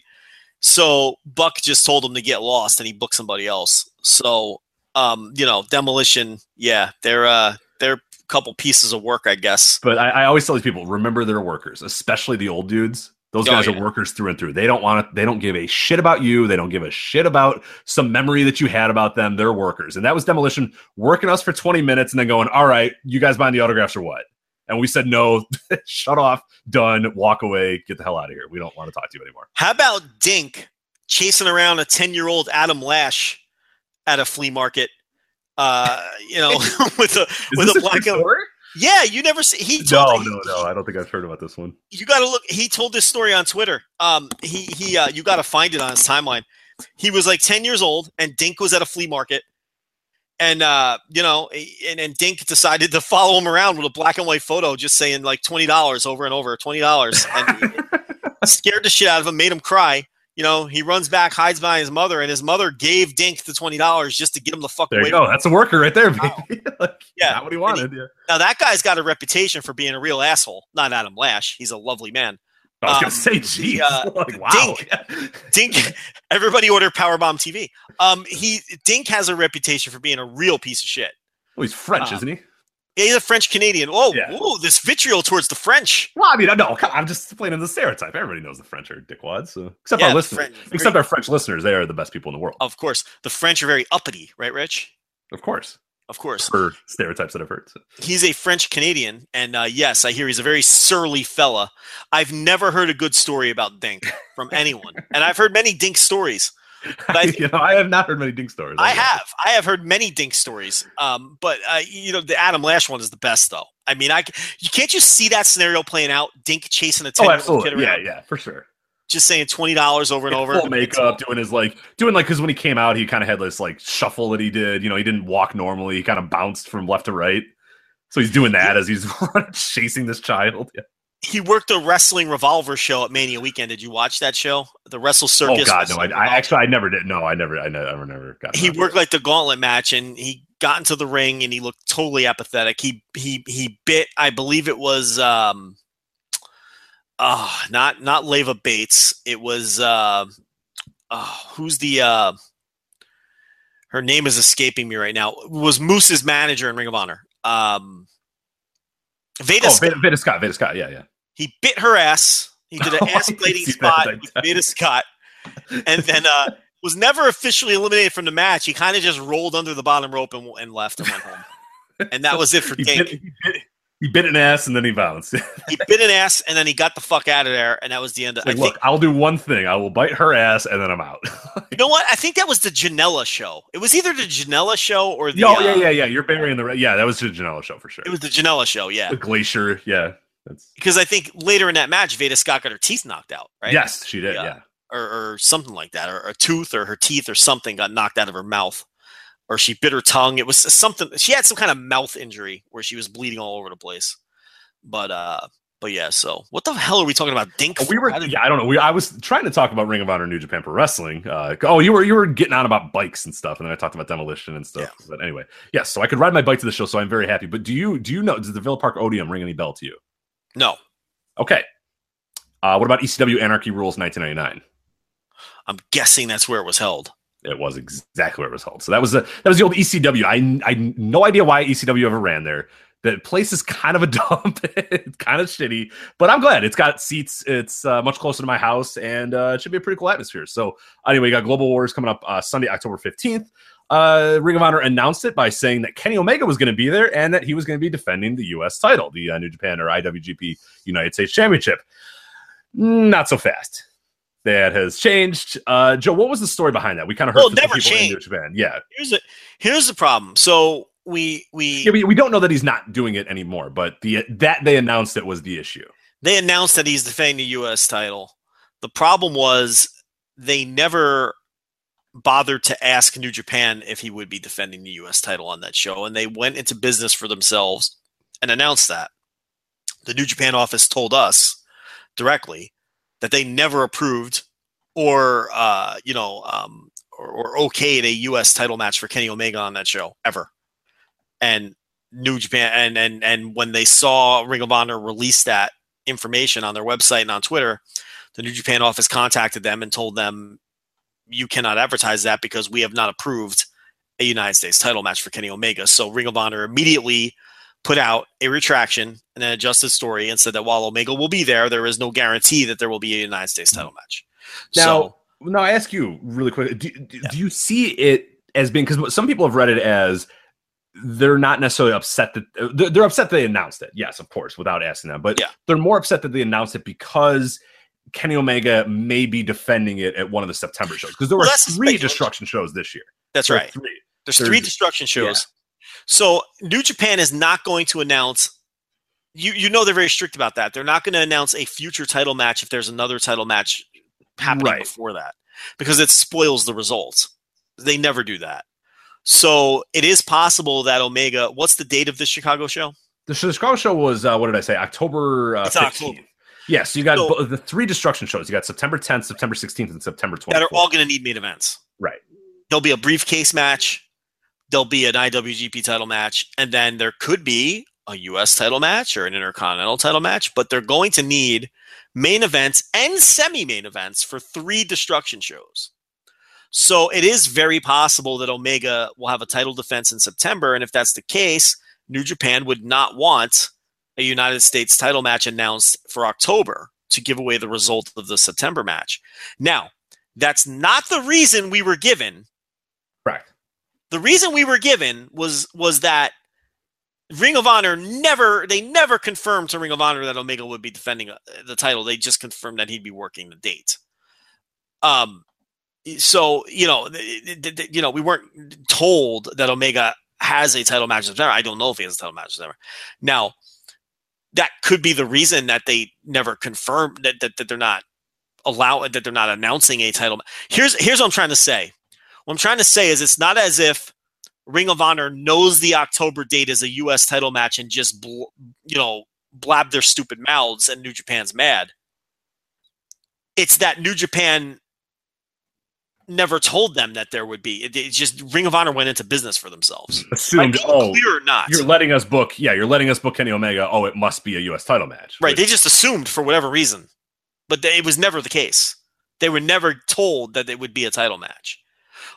Which is different than New Japan telling them, Omega's going to defend the title. They saved this for a little while because we don't want to give away the result of the Destruction in Hiroshima main event or whatever. Yeah. That's not the case. The case was Ring of Honor just went into business for themselves and assumed something that was never the case. Maybe a text next time. Maybe a call real quick. Yeah. I mean, a DM, a phone call, a text. Okay. We're just this stupid podcast and we cleared it up in 10 minutes? Yes. I asked someone a question. They answered me back in 10 minutes. Probably the same person that they would ask too. Right. So it's like, what are they doing? They're about to be left at the altar. Is what they're about to be doing. Yeah, it's that relationship, man, is strange, and this is yet another weird. Like, Ring of Honor does not have they don't have the benefit of screwing up anymore. You know what I mean? They're on edge of this relationship or whatever. You know, they've cheated a few times, and New Japan's still going to let them kind of hang around, but they're looking elsewhere. They're starting to look at other people. They're asking their friends and stuff, but they're still dating. You know, they're still kind of, but they're waiting for that out. They're waiting to how they're going to break the news and when they're going to break the news. And Ring of Honor cannot afford to accelerate that. I think as soon as New Japan figures that they just don't need Ring of Honor for anything anymore, it's over. You know, it's kind of like, well, they're really not using their talent much anymore. I mean, that's one thing that's pretty damning to me is like for so many years it was, the O'Reillys, the Bobby Fishes until they became, pretty much full time. And then, you had a lot of guys that were coming over from Ring of Honor, your Lethals or whatever that were coming over a lot. Your Mike Bennett's who kind of was coming. And then these guys had signed deals with you, but there seemed to be a little bit more of that symbiotic relationship where they were borrowing guys, you were borrowing guys, but that kind of is over now. Like New Japan, Ring of Honor will gladly take any New Japan guys, but how many New Japan guys are Ring of Honor dudes? I kind of wish the relationship would end just so Hangman Page would stop working. I guess he counts, but I don't really count him because I think Ring of Honor said you can have him and don't call us. We'll call you about taking him back. So. I don't know. It seems like New Japan likes Hangman Page. I don't know why. Yeah, what is there to like? I mean, I'm missing it, I guess. Aside from Yoshitatsu and Yujiro and I don't know who else. I mean, he's the least interesting guy on any New Japan show, right? Oh, God, yes. I mean, he's just not interesting.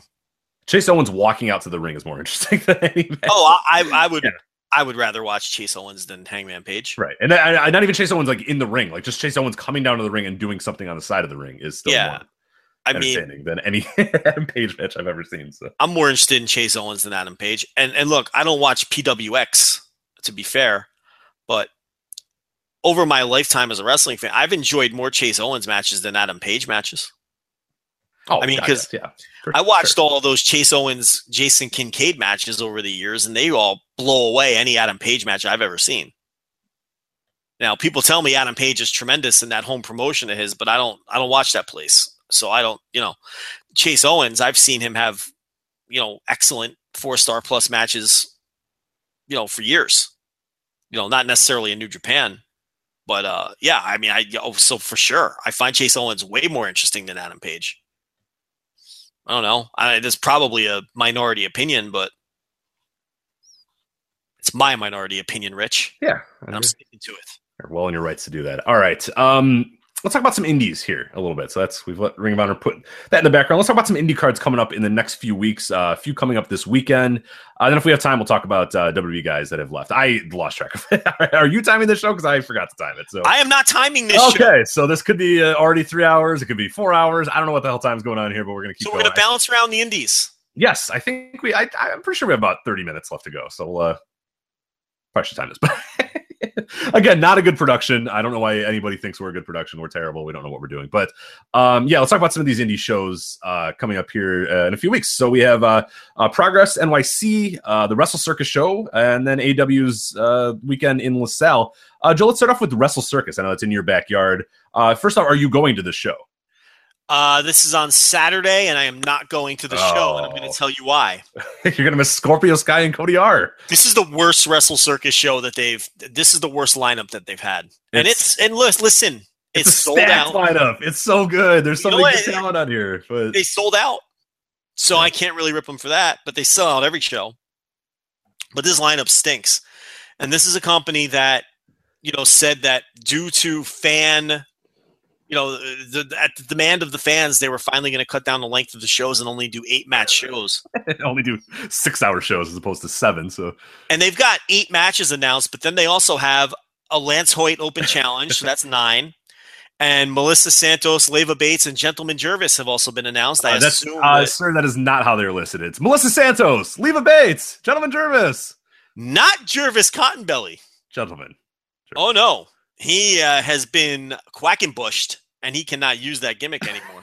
Jesus Christ. So people don't believe, man. Every time we do this, like people are like, no, Quackman is the most, like, one of the most powerful men in wrestling, and I have no idea how or why. The two most powerful people in wrestling are Mike Quackenbush and Kate Dot. Okay, so let's just face it. Those are the assassins of the wrestling world. You fuck with Quack, man. He will destroy you. He will sleep with the fishes. And if you fuck with Kate Dot, like THG, you will sleep with the Have we fishes. confirmed that Quackenbush has not... actually, I was going to... Never mind. Has not killed a man? I was going to say that, but I don't want to get into anything. But Quack may have killed a man. That's what I'm saying. Can we track a wrestler that worked in Chikara that nobody knows the whereabouts of? There's a lot of those. So we can stop, but I mean, and then we know 0 people know any whereabouts of that we can maybe track down and find out if Quack killed them or bury them in a construction site or something. Because I don't know. That's happened quite a few times. We can confirm that he told his locker room that Voices of Wrestling is public enemy number 1 to anyone who works for Chikara. We're fucking stupid. We're nothing. He told his locker room that we are the enemy. This show where we just said how long are we recording for? We might be over. This might be. We have no idea. No one may even hear this because we may have gone over time. We're public enemy number 1. This is the worst Wrestle Circus lineup I've seen, and they usually have good lineups. Cody's defending the ROH World Title against Scorpio Sky. Rich, will we see Scorpio Sky at the Tokyo Dome at Wrestle Kingdom? Yes. 13 or whatever the fuck. Is it 12? No doubt. 11? No doubt. Yes. Scorpio Sky winning here. Wrestle Kingdom 12, I believe it is, right? Yeah. No, public enemy number 1. Which Wrestle Kingdom is it? We don't even know what Wrestle Kingdom it is. Yeah. So that's not a good main event. Roppongi Vice is defending the tag team title, the big top tag team titles, against Adam Cole and Britt Baker. You book Roppongi Vice, who's a hot act right now. Right. this is such it's like the return of Roppongi Vice because they broke up in New Japan. Like it's the return of Roppongi Vice back once again. Maybe for the last time, you could just lie about it and say here's the thing: if I wasn't busy, I wouldn't go. And this match is one of the main reasons because this stinks. I have zero interest in seeing Adam Cole team with Britt Baker. Oh, come on. What about the wink, wink, nudge, nudge? Hey, Adam Cole. Oh, it's, yeah. Nudge. Every person on this card has their wife or girlfriend booked too. It's right, like, yeah. You can make a connection. It is essentially, there's like 5 cars driving up to the show because everybody. Does Wrestle Circus know how to say no to anyone? I mean, it's embarrassing. You know, you don't have to book everybody's girlfriend. And this little cutesy thing of people teaming with their boyfriend or facing off with the boyfriend, girlfriend facing each other, it's garbage. Yeah, it's one of the worst trends. Beyond Wrestling does it all the time too. And I have zero interest in it. It makes me not want to watch a show. It's just cutesy shit. Intergender stinks to begin with. Intergender is garbage. It's creepy garbage. And on top of, and then you do this cutesy shit where these couples are facing each other, teaming. It's junk. It's gimmicky junk. I'm not interested. It's a total waste of Roppongi Vice. This stupid match. Be loaded with.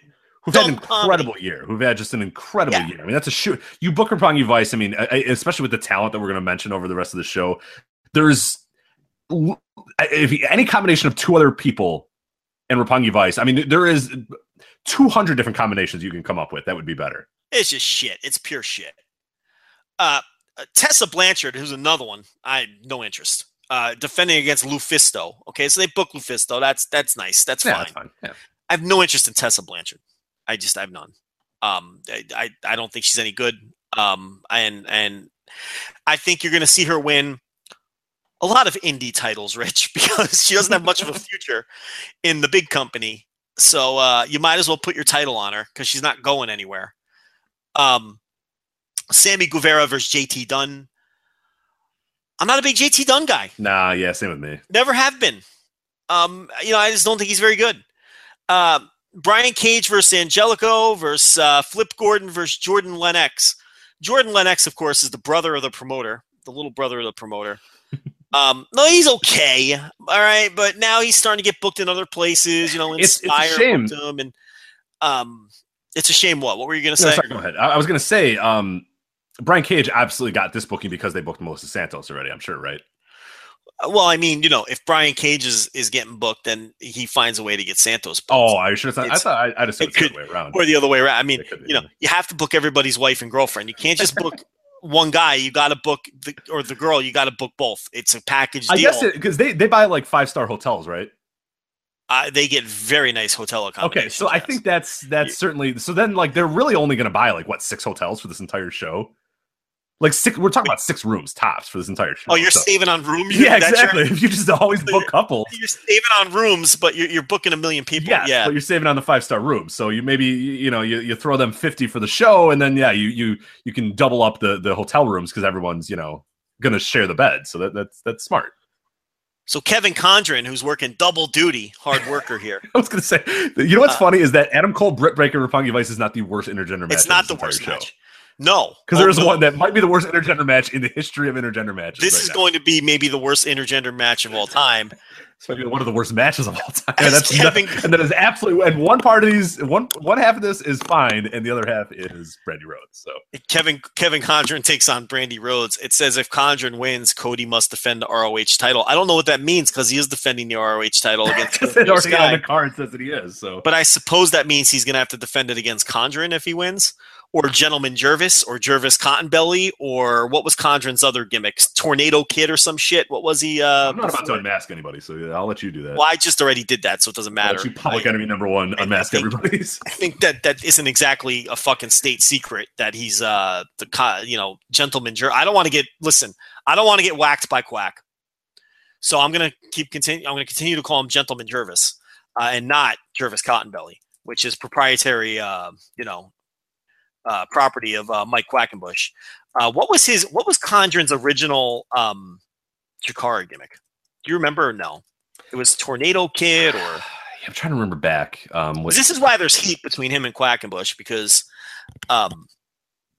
Let me look this up. I'm sorry. Let me let the producer. Yeah. You don't want to. Yeah, we got a big time show We're here. a big time operation here. Kevin Condren. Kid Cyclone. I knew it was some kind of weather pattern. What did I say? Tornado Kid? Kid Tornado, yeah.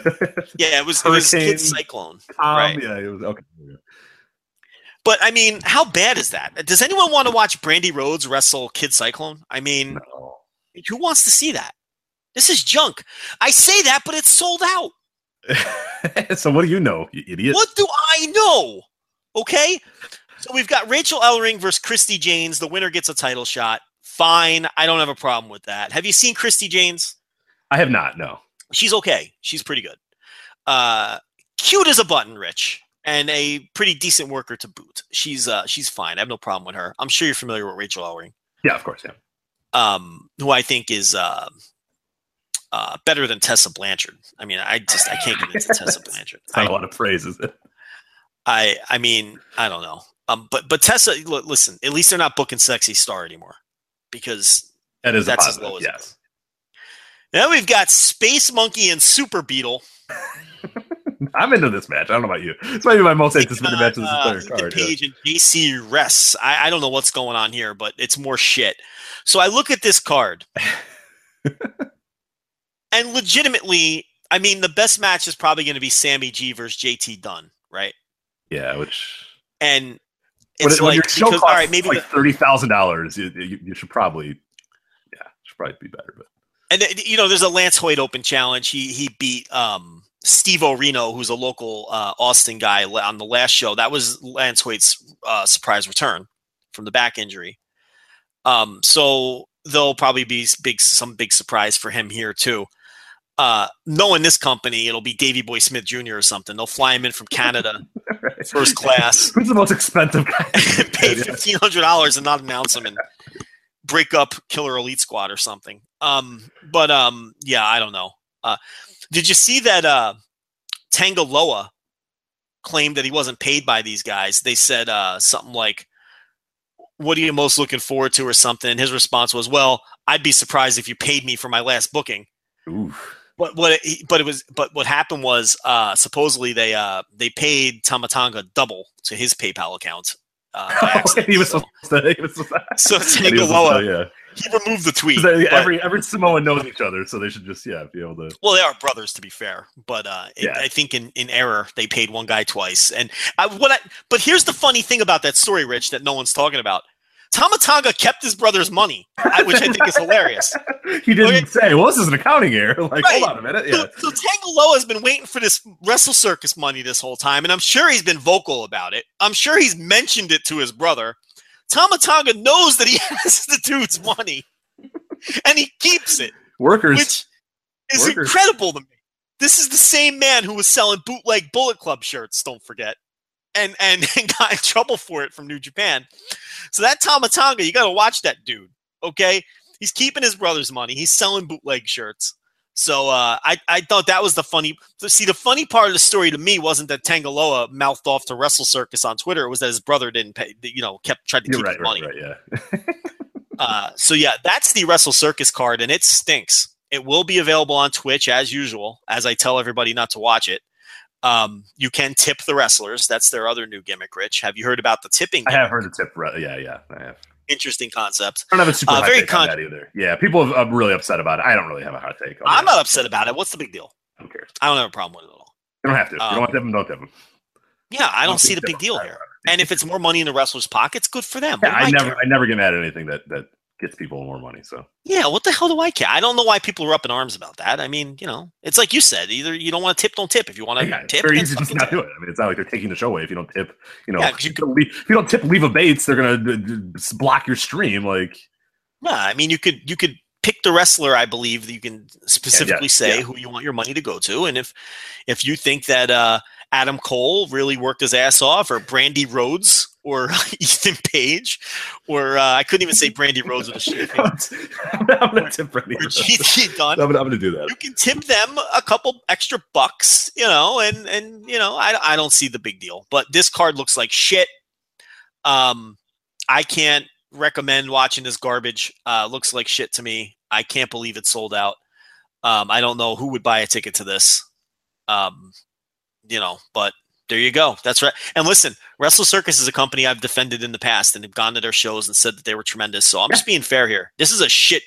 Rich, am I lying? This is a terrible. No, this is a really shitty card, and I've loved their cards. And they're a company that has been, and rightfully so, put into the upper echelon of like the super indies. When people talk about super indies, Wrestle Circus now has become like synonymous. Oh, they're a super indie for sure. Yeah, and they are. But yeah, you look at this, it's like like a super indie cannot have a card that looks like this. It's Rich, this is the proverbial show where if it was in my backyard, I'd close the blinds. Yeah, it's interesting. Well, let me move on to AEW here. So this is a show that I will not be attending, and not because I don't want to go, but because I have some other stuff to do. I have my dachshund, Hans, is going to be in a dachshund race, a wiener dog race. What? So that's why I cannot go to this show. Yep, it's true. How are you not bringing this up until now? We could have done 20 minutes I on this. apologize. Okay, well, yeah, let's go. He's in a Dotson race. Yeah, he's You know fast. who else owns Dotsons? Lance Hoyt. Lance Hoyt, who's in an open We always challenge. talk about, Wrestle we always Circus talk about on dachshunds. Yeah, him and I always talk about dachshunds. But yeah, so we've always wanted to get him in, and for whatever reason, like things haven't worked out, or this event was going on when we were in. So now we found there's one right around the corner from us, and yeah, he's ready to go. He's been carb loading all week. Been training him. He's ready to go. He's fired up. He's I want to now, see you. but... You need to post a YouTube video with the Rocky theme of this dog training. I want to see this. He's resting up. Oh, he's resting up right now. Yeah, he's snoring. Are really you loud on my injecting lap, him with so PEDs? I cannot confirm or deny that. So, and we're also not sure that he's 100% dachshund because we got him from a shelter. So he might be mixed with something else. He's definitely mostly dachshund, but he's got kind of long legs.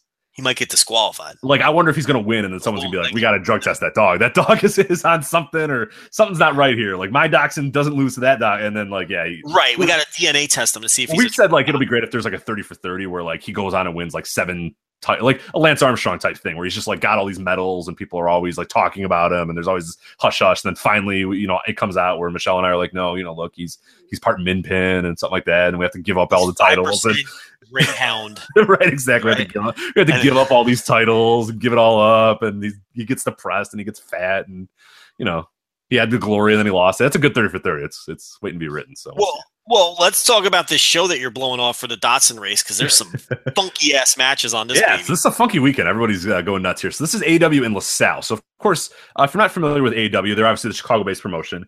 They run mostly 115 Bourbon Street now. They used to run the Berwyn Eagles Club. They'll still run the Berwyn Eagles Club from time to time, but they've outgrown that, and they've had to go to 115 Bourbon Street. They do a few shows at the Logan Square Auditorium, which is the bigger venue in the city of Chicago. So they got a few venues that they go to now. Well, they inherited the LaSalle territory from Dreamwave, who used to be a very unique a super indie that would just be like, they'd book all these guys. You're like, how the fuck are they? And there's some stories of how they were getting around that or why they were paying guys whatever. But we'll get into that another time if we really need to. But yeah. So anyway, AEW inherited the LaSalle territory, which is an interesting spot for them. And it was kind of curious how they were going to work it and what they were going to do here. And they've kind of found their footing in LaSalle. Like initially, they kind of booked it like it was just a normal AEW show, and those did fine. But now they've started to throw some bones to. Because it's a completely different crowd. I mean, LaSalle, just to give people an idea, about an hour and a half away from Chicago, maybe 2 hours, depending on how traffic is or whatever. So it's far away, and it's a completely different crowd. And if you're familiar with big city and then go an hour and a half away from a big city in the Midwest, it's night and day. Nobody is the same. There's a very obvious like difference between those fans and Chicago fans or whatever. So it's been kind of unique to see how they've kind of towed that line, but they've done a pretty good job of it so far. But this is the show that's coming up this weekend. It's called Jawbreaker. You got Cody Rice, Brett Gackia, who's one half of Zero Gravity, Myron Reed, Jake Something, Eric Cannon, and Jawanti Miller is in your opener. You got Mike Hartenbauer, who is from LaSalle. He is the LaSalle's favorite, Mike Hartenbauer. He's going to be going against Bucky Collins. You got Alex Daniels and David This is what Vega. you're talking about where they're booking some of the old... yeah, which is smart, which is absolutely smart. And they're doing something else, too, that we're going to talk about here in a little bit of guys. So the LaSalle shows have a different feel than the... right, because they initially were like... shows, they were initially just like, hey, let's just do AEW shows out there and see how it goes. And they've realized, hey, it's probably better to maybe adapt the shows a little bit towards that crowd and work that out. Right. And that's Mark Hartenbauer is a perfect example. He's from LaSalle. He was an old Dreamwave guy. Works perfect to book him. So he's against Bucky Collins. Alex Daniels and David Vega, obviously representing Ohio, those two guys, and then Ace Perry and Paco. And Paco is one of the better sellers in the pit. I mean, the guy's incredible. He's both, I believe Ace Perry and Paco are both from Elgin's training camp, which is producing a lot of talent as well. And that's something that we should talk about somewhere in the next few weeks is what Elgin sort of set up there in St. Louis.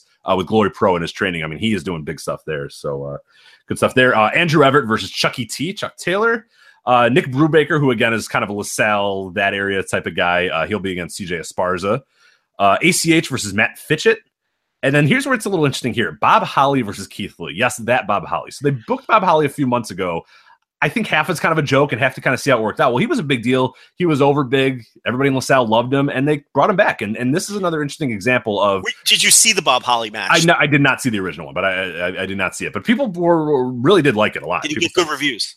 People got good reviews as much of a Bob Holly. Like, he came out there, he tried a little bit, but more than anything, the crowd liked him, and the crowd was into him, and the crowd was anticipated. And this is a difference because Dreamwave, and what initially got me to Dreamwave, is they would book a Kevin Nash, a Scott Hall, a Shawn Michaels. They would always book these on these shows, and you'd go there, and those guys would be there and hanging out or whatever, signing autographs. That was a big thing. Mick Foley, Ricky Steamboat, Mean Gene. I saw all those guys. Vader was another guy I saw there. So they would always do that. They would always throw a bone to kind of get people in. Hey, here's a guy that you probably know. Come to this indie show and check out these other guys. I mean, that's the oldest trick in the book there. Right. Well, AEW is now inherited. AEW does not do that. AEW books their guys. They book, whether it's super indie guys, they've sort of built up. They've always been that sort of, they've never been the company that, hey, come watch Mick Foley and sign some autographs or whatever. They've never been that company. They're starting to be, in LaSalle, they're realizing, hey, this is a pretty good thing to get these people in here to LaSalle. So they're booking a Bob Holly, and he's competent enough where he's going to go in there and have a decent match. Well, it's Bob Holly versus Keith Lee. That sounds pretty fucking fun if Bob Holly's out there and he's going to try a little bit. So pretty cool on them.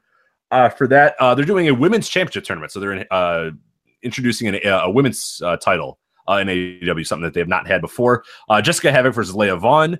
And then in another first-round matchup, you got Samantha Heights versus Eva Lise. So booking some pretty big names in there. Of course, Eva Lise from Lucha Underground, Jessica Havoc from many different places as well. Then you got AEW. Now, Jessica Havoc's been an AEW regular. She's been there for a while. Well, as long as they've booked Sami Callihan, they've been booking Jessica Havoc. So. Right. Well, wasn't she...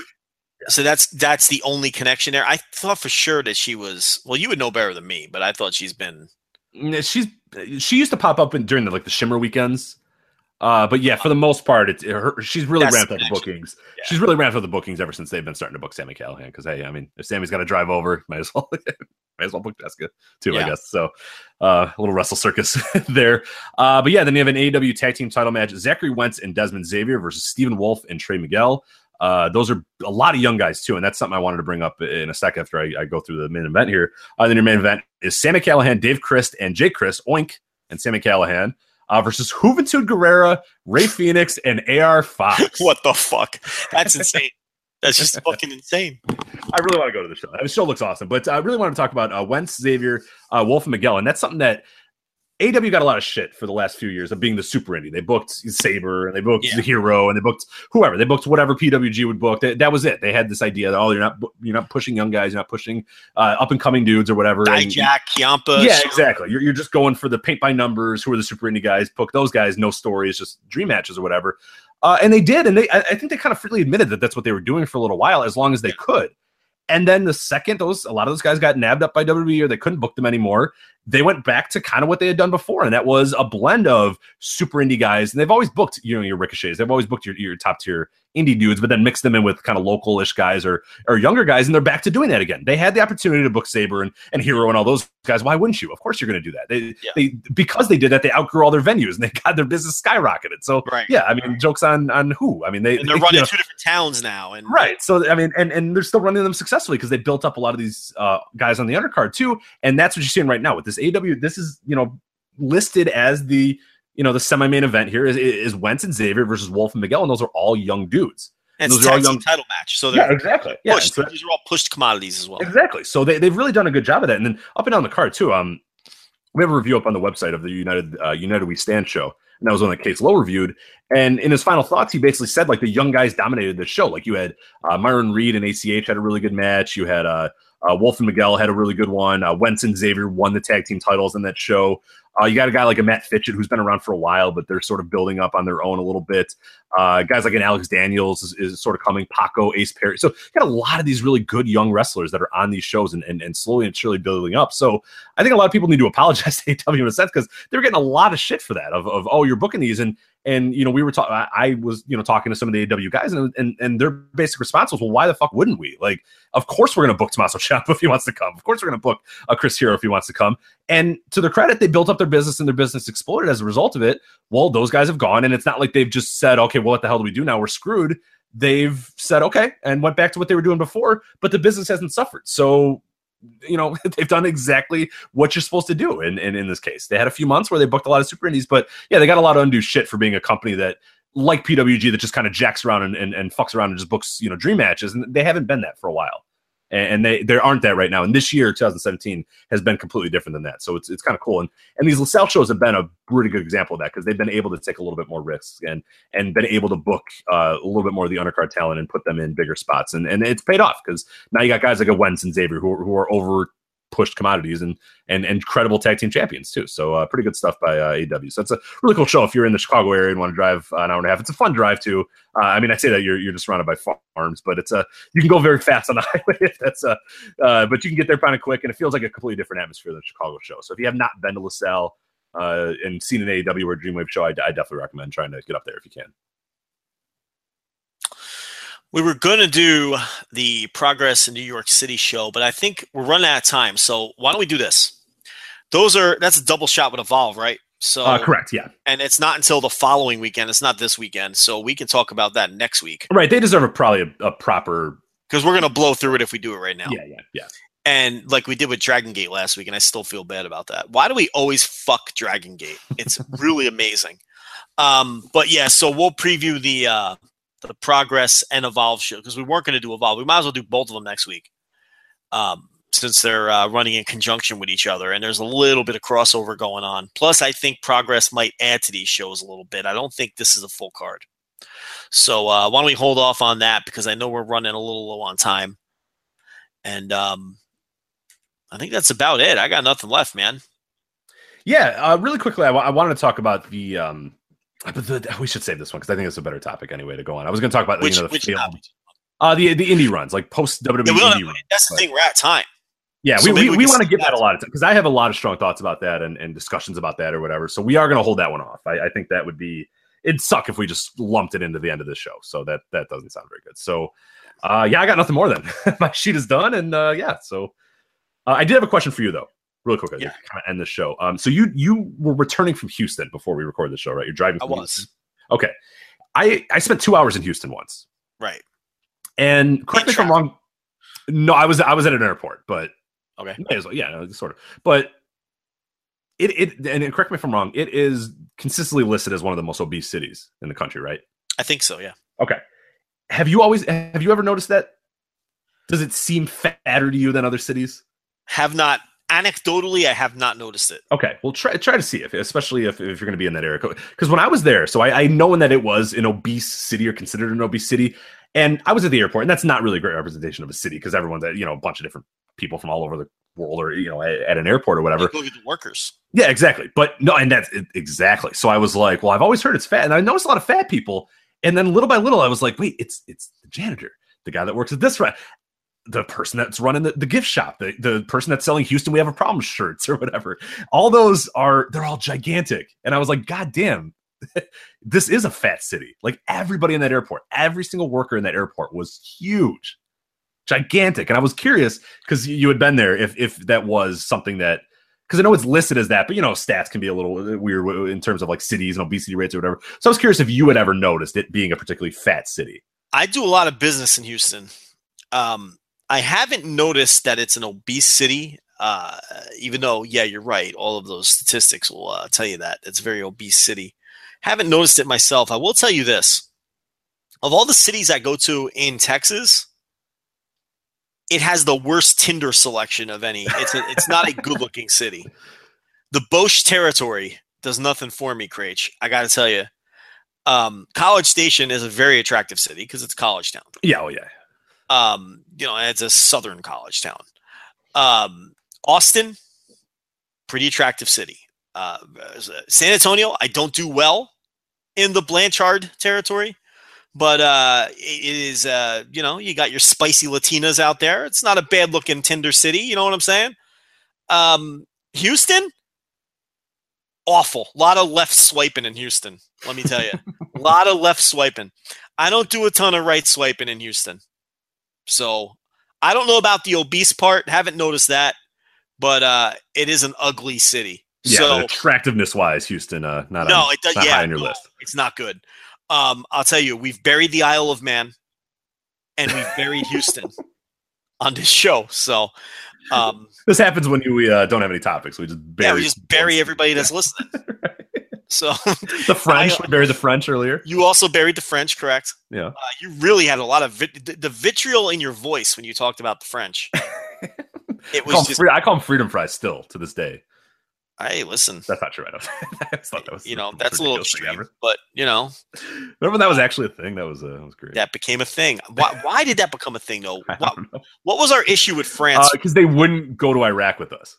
Oh, is that what it was? Hey, we're going to Iraq. Who wants to come in? And everybody was like, not really. We don't really care that much. Well, everyone got behind that except France. Did they? England